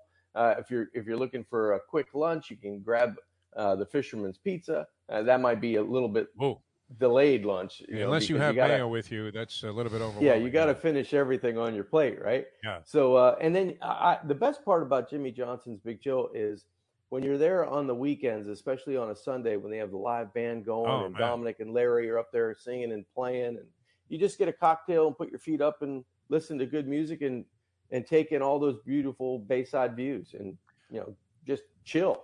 And that's the best place to do it at Jimmy Johnson's. I mean, when you're curled up in a fetal position, at home and you're watching TV and you're thinking, you can't take another hour of this. And you think about, instead, you could be out watching the sun drop into the Bayside in Key Largo as your brother Dominic, who, doesn't take a back seat to Bono when it comes to being able to belt out a tune. I mean, that was capping off a day. You know me, I love my live music. I mean, I go see local bands as often as I can, and I have many friends now in the business that I enjoy seeing all the time whenever they're playing. But they had a full day of different bands going there. I mean, yeah. Galvano's not like holding back. I'm sure he has to pay, each one. They're not doing it for free. But, you usually get like one schlepper bar mitzvah band at one of these places or some clown with an electrified steel drum that also makes its own, music, has his own horn section coming out of a computer. Right. This was good live. I mean, like energetic music by some great performers. It was fantastic. It's so much fun going down there because you can do nothing and have a good time, or you can do a lot and feast like a Viking and have a great time. And especially this time of year with the playoffs coming up, basketball's kicking in high gear, hockey's in high gear. You've got all the sports on, golf's going to start to ramp up. So the sports bar is a great option because they serve all the food you would want at a sports bar, only they kick it up a notch. It's just that much better at Jimmy Johnson's Big Chill. So you never know who you're going to run into, but you're going to have a good time with your crew. Just hanging out, and you're going to get first class food and service. That's always a staple at Jimmy Johnson's Big Chill. No, good times I had by all in a great place, beautiful setting. We recommend it wholeheartedly. Jimmy Johnson's Big Chill. The accommodations, if you know another couple that you can stand sharing a place with, I mean, it's not like you're going to have to be right on top of each other, because these places are gigantic and absolutely as unique as I've ever seen in terms of accommodations in the Keys, and you can easily share that. So log on to jimmyjohnsonsbigchill.com and check out the accommodations as well when available. A spectacular Lubie. Poor Lubie was sleeping like in the back of a Ford Fairlane that was junked on the side of the road there off of the overseas highway. One of those little backwoods houses that looks like it should have been condemned. And he's outside there sleeping in the car. And we're in the luxury of Jimmy Johnson's Big Chill. I still feel some Jew guilt about that, John, but thank you for setting that up. You'll carry that for a while, yeah. Yeah, I got over it already. Yeah, exactly. All right, we're coming back with more. We'll dissect the whole college scene. It was spectacular. A couple of Thriller in Manila type of ball games. And we'll get John's opinion on that. And then, of course, we have the national championship matchup, which I'm regretting, although I don't know that they're going to do this, but I don't think it's impossible. I think that was TCU not like 20-1 in the 4-team field, that they had some enormous odds. And you're thinking, geez, at that price, I mean, obviously they're in there with at least a half a shot against Michigan. So all you have to do is get by that game, and now you're in an enormous winning position, depending on how much money you put up.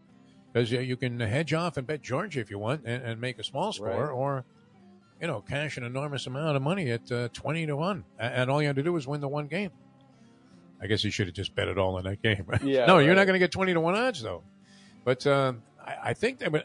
I'm not sure what their odds were going into the tournament, but I think they were like substantial, and here they are in a position to win. So we'll see if John thinks they have a chance there. That's coming up a week from last night, a week from Monday night, and should be a very, very interesting game with. Two exciting games. I don't know how they topped those two semifinals. Yeah, back with more with John in a moment. Now that. The time. 8:39. Hey, folks, Tony Segreto here. Let me ask you a question. What do you look for when you go out to eat? Good food, obviously. Friendly atmosphere, not too loud, but good energy, reasonable prices, and a place where you feel comfortable.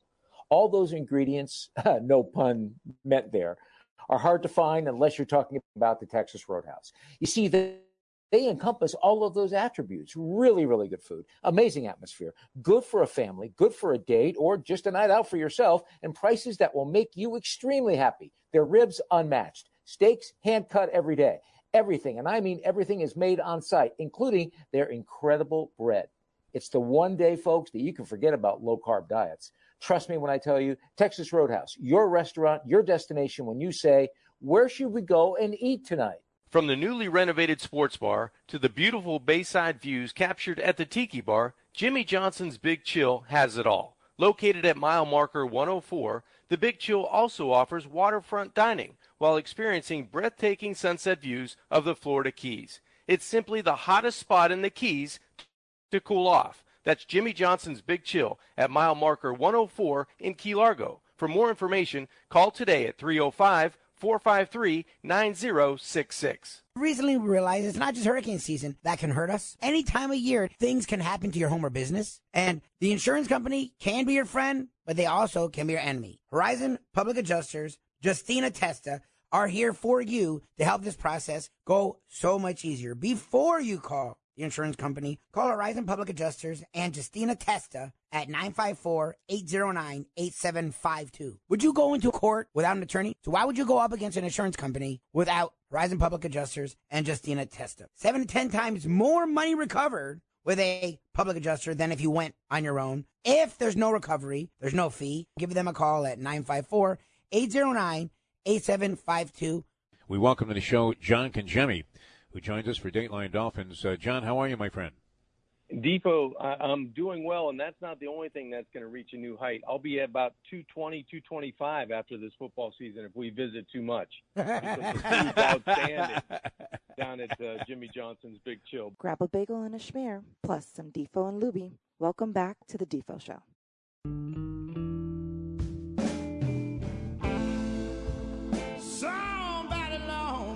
Welcome back to the show. We're happy to have John Congemi, the Pigskin Playbook, and there were two.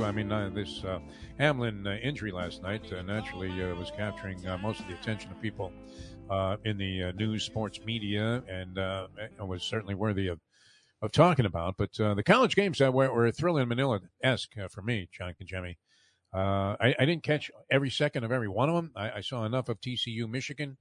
Having unfortunately been put in a position where I was laying points with Michigan. I was never in a favorable position in that game. People are criticizing clock management of Jim Harbaugh, and then all of a sudden, the speculation after he was dedicated to being on the college scene, had this wonderful year, surprised a lot of people, especially with big victories late in the season. Speculation now he's open to taking a pro job, which you're figuring there are going to be a few. What do you think? Both teams were doubted throughout the season. Most people thought Michigan had that early cupcake schedule and was eventually going to come back to the pack and fall apart. And TCU, right down to the wire, people were saying, look, it's a miracle these guys continue to win. So what was your thought on that game and the chances of TCU winning it all? I felt like for TCU to win, the game had to start the way it did. They had to get out to an early lead. They had to get momentum early and get Michigan in a position where they had to play from behind and, chase the game. And it felt like Michigan was chasing the game, and they almost caught up with it, midway through with McCarthy making some plays and the Michigan defense kind of settling down. But TCU's been living on the edge all season. They've played a number of close games to where you always counted them out. You didn't think they were that good, but they ended up always winning those games. And this was just another game, maybe a little different way of getting to the win because their defense made so many spectacular plays that they turned into points. But they made enough down the stretch and were good enough to hold off Michigan's comebacks attempts, because there were multiple attempts. It seemed like it was one of, as you said, the thriller in Manila. It was one of those, punch, counter punch that TCU just had the upper hand. They had, they got one in every round after the bell, that kind of stunned the Wolverines. And, like you said, I watched a lot of the games, but it's at a bad time, Defo. You've got a glass of wine in your hand or a cocktail in your hand all day because you're thinking about the evening and how much more you can drink or how much more you can eat, right? Yeah. So you're kind of watching the game in the distance, and I watched the beginning of it, and I knew that TCU had a more than a fighter's chance when they scored defensively, and all of a sudden you were like, I don't think Michigan's the type of team that can come all the way back. They can come back, get into the game, but they're going to need a turnover or two from TCU to actually win it, and that really never came.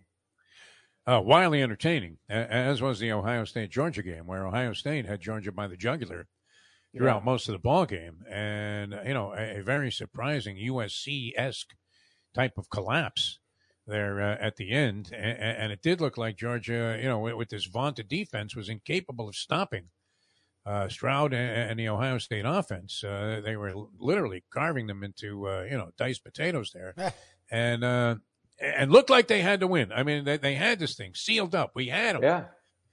Right? Georgia's who we thought they were, and, end up losing the game. And even with the final possibility of getting this field goal to win it, this guy Ruggles, who had been pretty good by college football standards, I mean, that was one of the worst shanks I've ever seen in a pressure situation.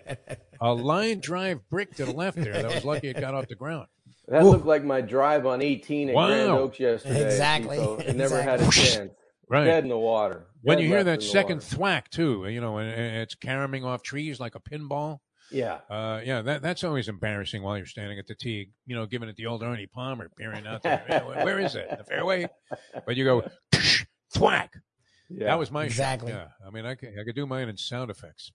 That was ugly, though. I mean, and does that haunt a guy for the rest of his life? I mean, kids are able to shake stuff off now, unlike, guys in the past where, you would have carried that to your grave.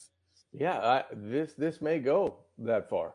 That was the shot that Ohio State had. Going into this game, I felt like Ohio State's offense could score on Georgia as good as Georgia's defense is. I felt that was the one thing Ohio State had going for them. They were going to be able to match a score with a score. They were big enough up front to be able to play power football with Georgia. They were athletic enough up front to be able to sustain that line of scrimmage battle. And they had the athletes that were going to overwhelm Georgia if they really got on a roll. And Ohio State's passing game really did get on a roll. I felt this, and I don't know if you guys went in this direction, but it almost felt like to me that the lifeline that Ohio State got was kind of not deserved because they got beat so badly at home in a rivalry type game against Michigan that they ended up getting a second chance. Yeah. But they made the most of their second chance. More like than it was that. Going to be a winner. They went down to the last play. Yeah. Now, I don't root for Georgia a lot. I like Georgia. I like Kirby Smart. I played golf with him. He's a great guy. I respect what he does as a coach. Saying that, I felt like Georgia is the better team. You play 5 games, Georgia's going to win 4.5 of those games. Okay. Yeah. So I felt like they actually deserved to play for the national title. They didn't deserve to wait a month, and the lifeline that Ohio State got, which they're a good team, but they had their chance and they got their ass beat at home. But who would you have put in there? I mean, you couldn't have thrown I'm just saying there. That's why I was rooting for Georgia because Georgia's been everybody's had the bullseye on Georgia's back for 2 years. It's hard to play every game against quality opponents and not have a dud come out somewhere. Yep. You're going to have a fallback quarter or two, and they almost did, and credit Ohio State for taking advantage. But I was hoping that Georgia found a way to win because for 2 years now, they've been the best college football team, and they deserve to play for that opportunity again. All right. So a substantial favorite. I think the opening line was 13 and a hook favor of Georgia in this ball game. So once again, TCU not getting a lot of recognition for whatever it is that they accomplished in pulling off this upset over what was supposed to be a much more rugged Michigan team. I mean, people thought that Michigan had the physicality to just, pound these guys. I think that's why TCU ended up winning the game. Yes, granted, they get the defensive scores, which is always going to help, and they needed them. Yeah. But they were better in the trenches against Michigan than I thought they would be. Their linebackers were fast and big and physical. The defensive front, they had a freshman nose tackle play against Michigan who had, a veteran offensive line. He held his own. He did a great job. And then the quarterback makes enough plays. tough SOB, man. This guy keeps coming at you, Yeah. and they're a fun team. They're a fun team to watch because I think they genuinely like each other. Offense, defense. They're kind of one. Sometimes you can get a heavy dominance on one side of the football. It's a drag on the other side, especially in college football, where maybe not so much these days because everybody's kind of a pro. Everybody's getting paid, right? So it doesn't really matter as much. No, what do you think Georgia's payroll is? I think Georgia's payroll is larger than the Jets. Yeah, I think TCU. Well, TCU should have some oil money. I mean, if you're Drake May, right? I mean, are you back at North Carolina this coming season? No. Well, how about, when they're offering you like supposedly at, $5 million, $10 million to go somewhere else. The quarterback at Wake Forest. Hartman. A couple years. He ended up going He's supposed to to go to Notre Dame. Yeah. What do you think that was worth? That's what it's rumored. Yeah. He'll be living in Jerry Fau's old house. But, they just happen Jerry to have a Faust, quick claim deed on. Yeah. No, I mean, how much are they paying this kid to leave Wake Forest? That was a big story there at Wake Forest. It's a touching, heartwarming story. I mean, he's there with crippled children, and he went through all of his stuff. He'll be leaving. Loves for it. He's South been there like Bend, 7 Indiana. years. Yeah, I mean, he's had a Blutarski session there. 7 years of college, and now like he's available to go to Notre Dame for like $20 million. That's I mean, I'd be sprinting to South Bend. Both of my hamstrings would be pulled. Yeah, I wouldn't care if there was nothing to do there. I mean, I mean, don't you wish you were around today? I mean, you can always say that, right? If you had it to do over again, but coming along at the time that you did, it would have been nice to be able to go. Like, well, you started at Pittsburgh, so you weren't leaving, but. I mean, it would have been nice if some alumni there, like the Primanti brothers, could have greased you with a few $1 million. Yeah, instead no of doubt about cash, that. I got pastrami, egg, and cheese sandwiches. That's right. So I'm, slightly invested. I mean, I can't say it was a substantial enough amount of money for me to, start crying about it. But it's always interesting as you start examining various mathematical permutations when you're watching a ball game now from a gambling standpoint, and whether or not your points, whether they're being allotted to you or subtracted from the total, are going to stand up. So I have USC giving three. USC giving three in that game against Tulane. They go up, what was it, like 45-30. They're up 15 points. Their only way of losing to the point spread would be not to give up one touchdown, but two with about 3.5 minutes to go in a ball game. And I think also you had Tulane with a marginal number of timeouts left. They had already used one somewhere in the second half, I believe. So they weren't going to be able to really do much with the clock. And they scored 2 plays later. Wow. I mean, what's up with Lincoln Riley? I mean, is that just something that an oversight on his part? Because same thing happened to him in the conference championship game against Utah. Same thing happened to him at Oklahoma. They can never win the big game. His defense has sucked. You're right, Luke. You're right. When does he focus on defense? Like, when does he give a crap about defense? That's a glaring, that's one of those things that you carry over into the offseason, and you guarantee that there's going to be some type of changes either with staff, philosophy on defense, because that's happened to them multiple times. And it really, you're right, Lubie, the head coach bears some responsibility because that's happened just about every stop he's been at. Yeah. Have you ever seen a worse execution by a special? Oh, well, I mean, you could, go back a zillion different directions on this, but the attempt on the onside kick that followed.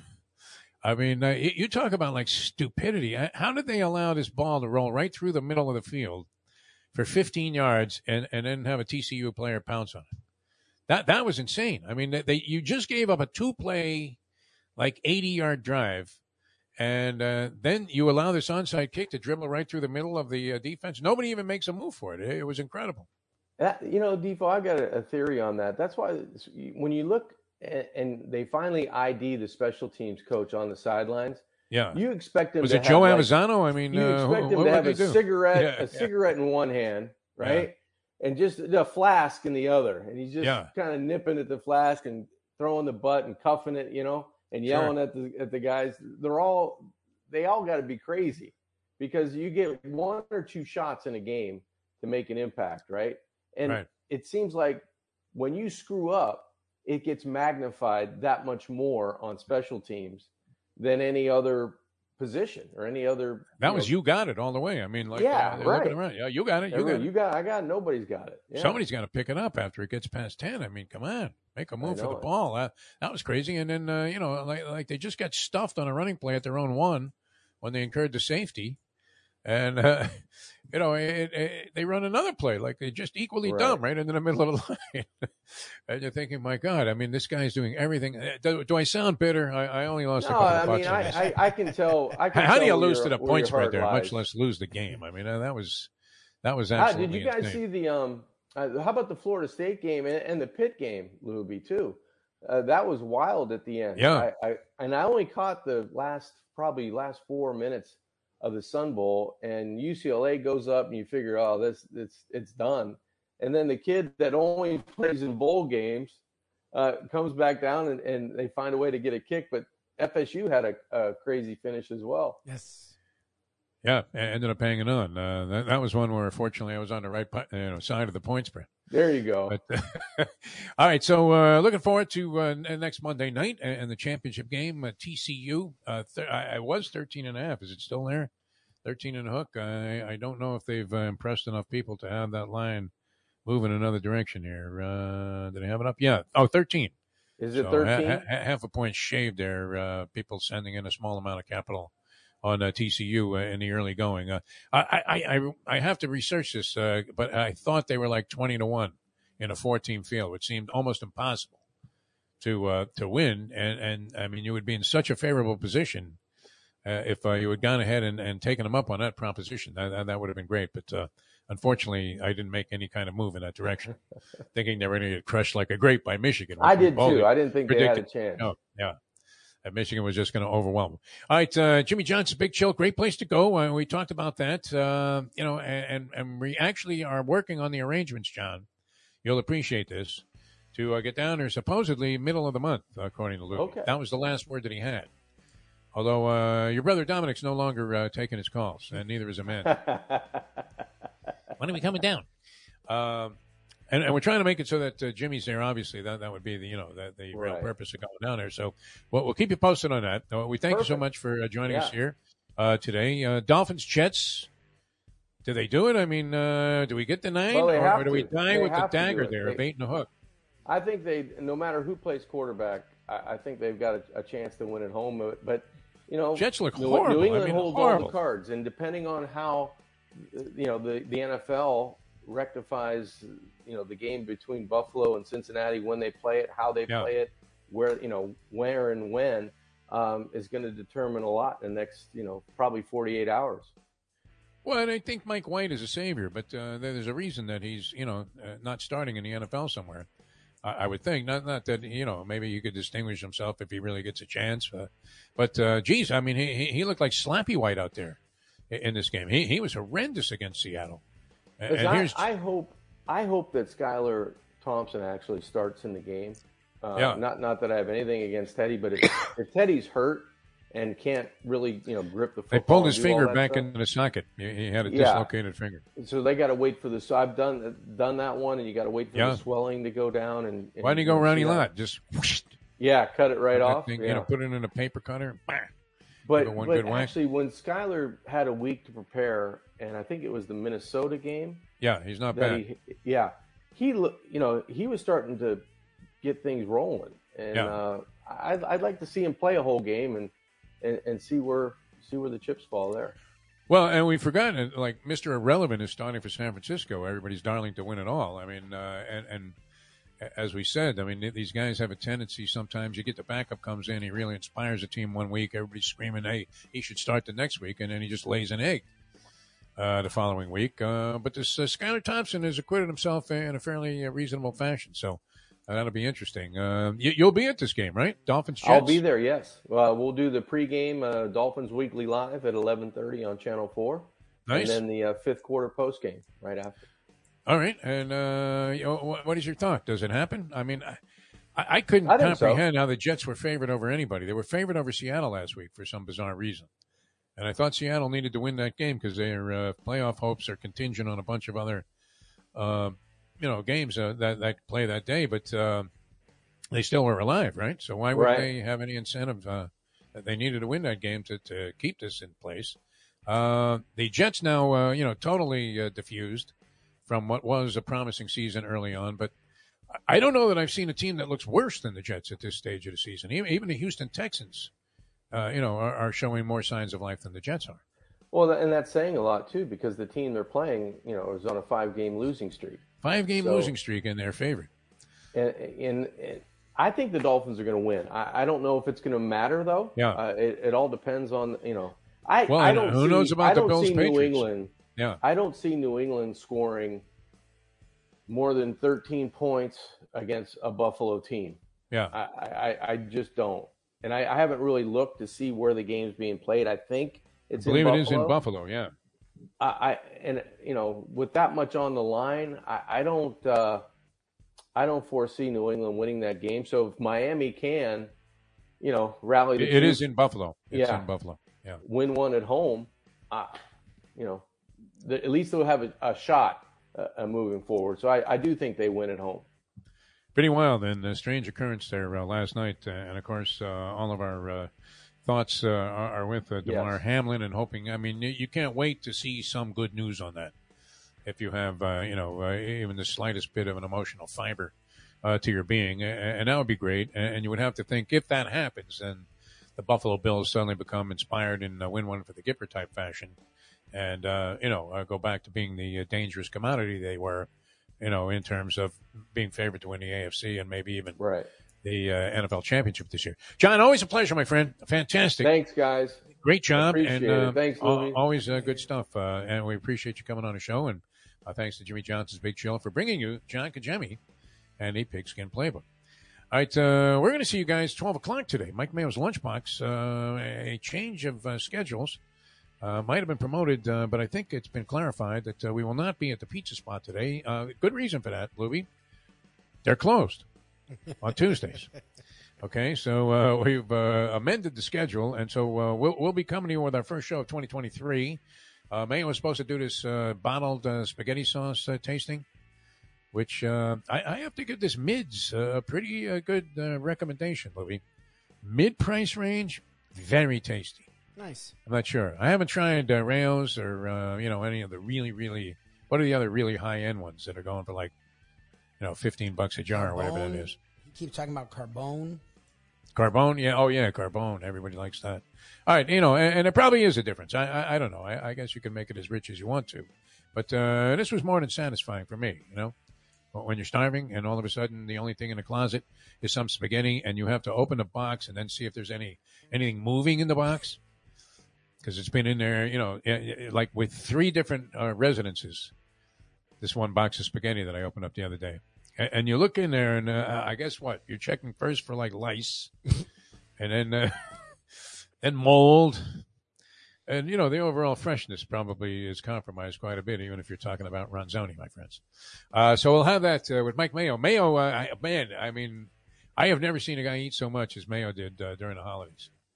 That was insane. Did you see what he was doing on, like, New Year's Eve with the lobsters and everything? Wow, this kid is a hero. We love Mayo, even though he's verklempt about a lot of things. He did end up at a hockey game, too. And he was rooting for the Panthers. He's a Ranger fan his whole life, this kid. He is the epitome. I mean, you talk about the essence of confusion. Now, this was in deference to his daughter, who was a Panther fan. He didn't want to sit there and start screaming, yeah, right in her face. When Vinny Trocheck threw in a gimme of a breakaway there, as the Rangers always seem to have the edge in that game. This, what is it, Patrick Maurice? Is that the guy's name? Yeah, the Something coach. Maurice? Chevalier, whatever his name is? Paul Maurice. Paul Maurice, yeah. Has he ruined a good thing? I mean, they swing the big deal. They get rid of Hoobie Doobie, who was a real catalyst last year, but people deemed him to be too soft to win a championship. They bring in a guy, Kachuk, who's a dynamite player and has done nothing wrong. I mean, he's got like 17, 18 goals. He's a real menace in front of the net there, tough as nails. And a good guy to have on your team, and he brings that physicality. So that looks like, a move that should have made the team better, no? They were dynamite last year. They sucked this year. Sitting there sub 500 with this guy, Paul Maurice. And he doesn't have much to say after these games, right? He's almost like the French Joe Philbin.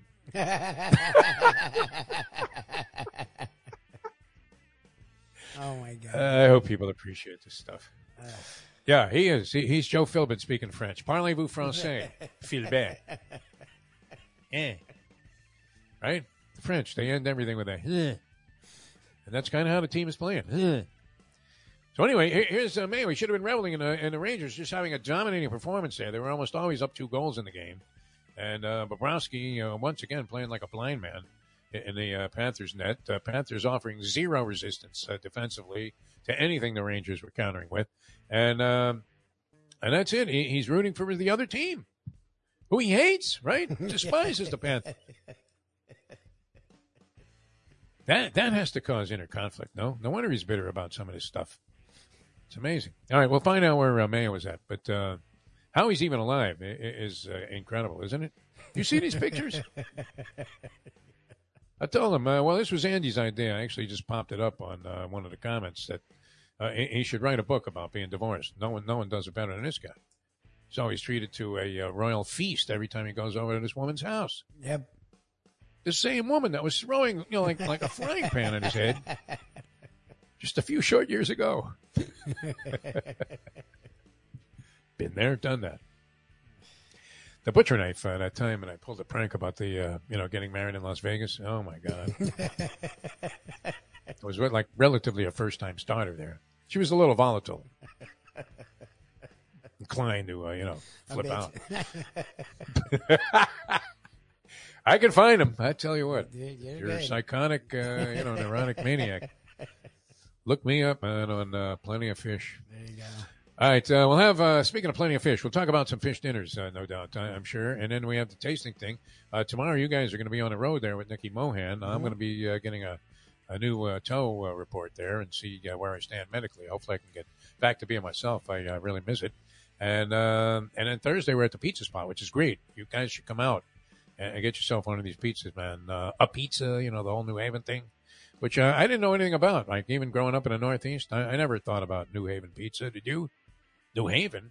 No, that's when I was in New Haven, Connecticut, I thought, what the fuck am I going to do here? There are many, many times covering basketball games and various sporting events, and there's nothing going on there in New Haven, no? I guess they make a different type of pizza that people love. Well, you had the Pepe's thing. No, it's not fine. I still prefer the pizza spot. I like the way they do that stuff. I really do. Agreed. I'm not sure about Mayo's passion for that hot pepper cherry bomb thing. It's a lot. It's a little bit much for me, and I'm a big spice guy, man. I like it hot as hell. I really do. But when you see Mayo schwitzing and even Nikki Mohan had to start picking, she's got Caribbean blood. She had to start picking the stuff off there. All right, we'll be there on Thursday, and then Friday, Gulfstream Park, and that's been working out great. Had another winning day there on the Friday after burying everybody with that Katie Kakis. So I managed to get out of that hole and then have a great time. And what great food, huh? They had at Gulfstream. That was fantastic. That brisket, all of that stuff. Those wings were great. So they've turned us on to a lot of good stuff. All right, we will see you guys at 12 o'clock as we leave you know that. The time. Yeah, we're slubbering here. It's 9:09. Let's go to eat a damn snack. Look what they done to my soul.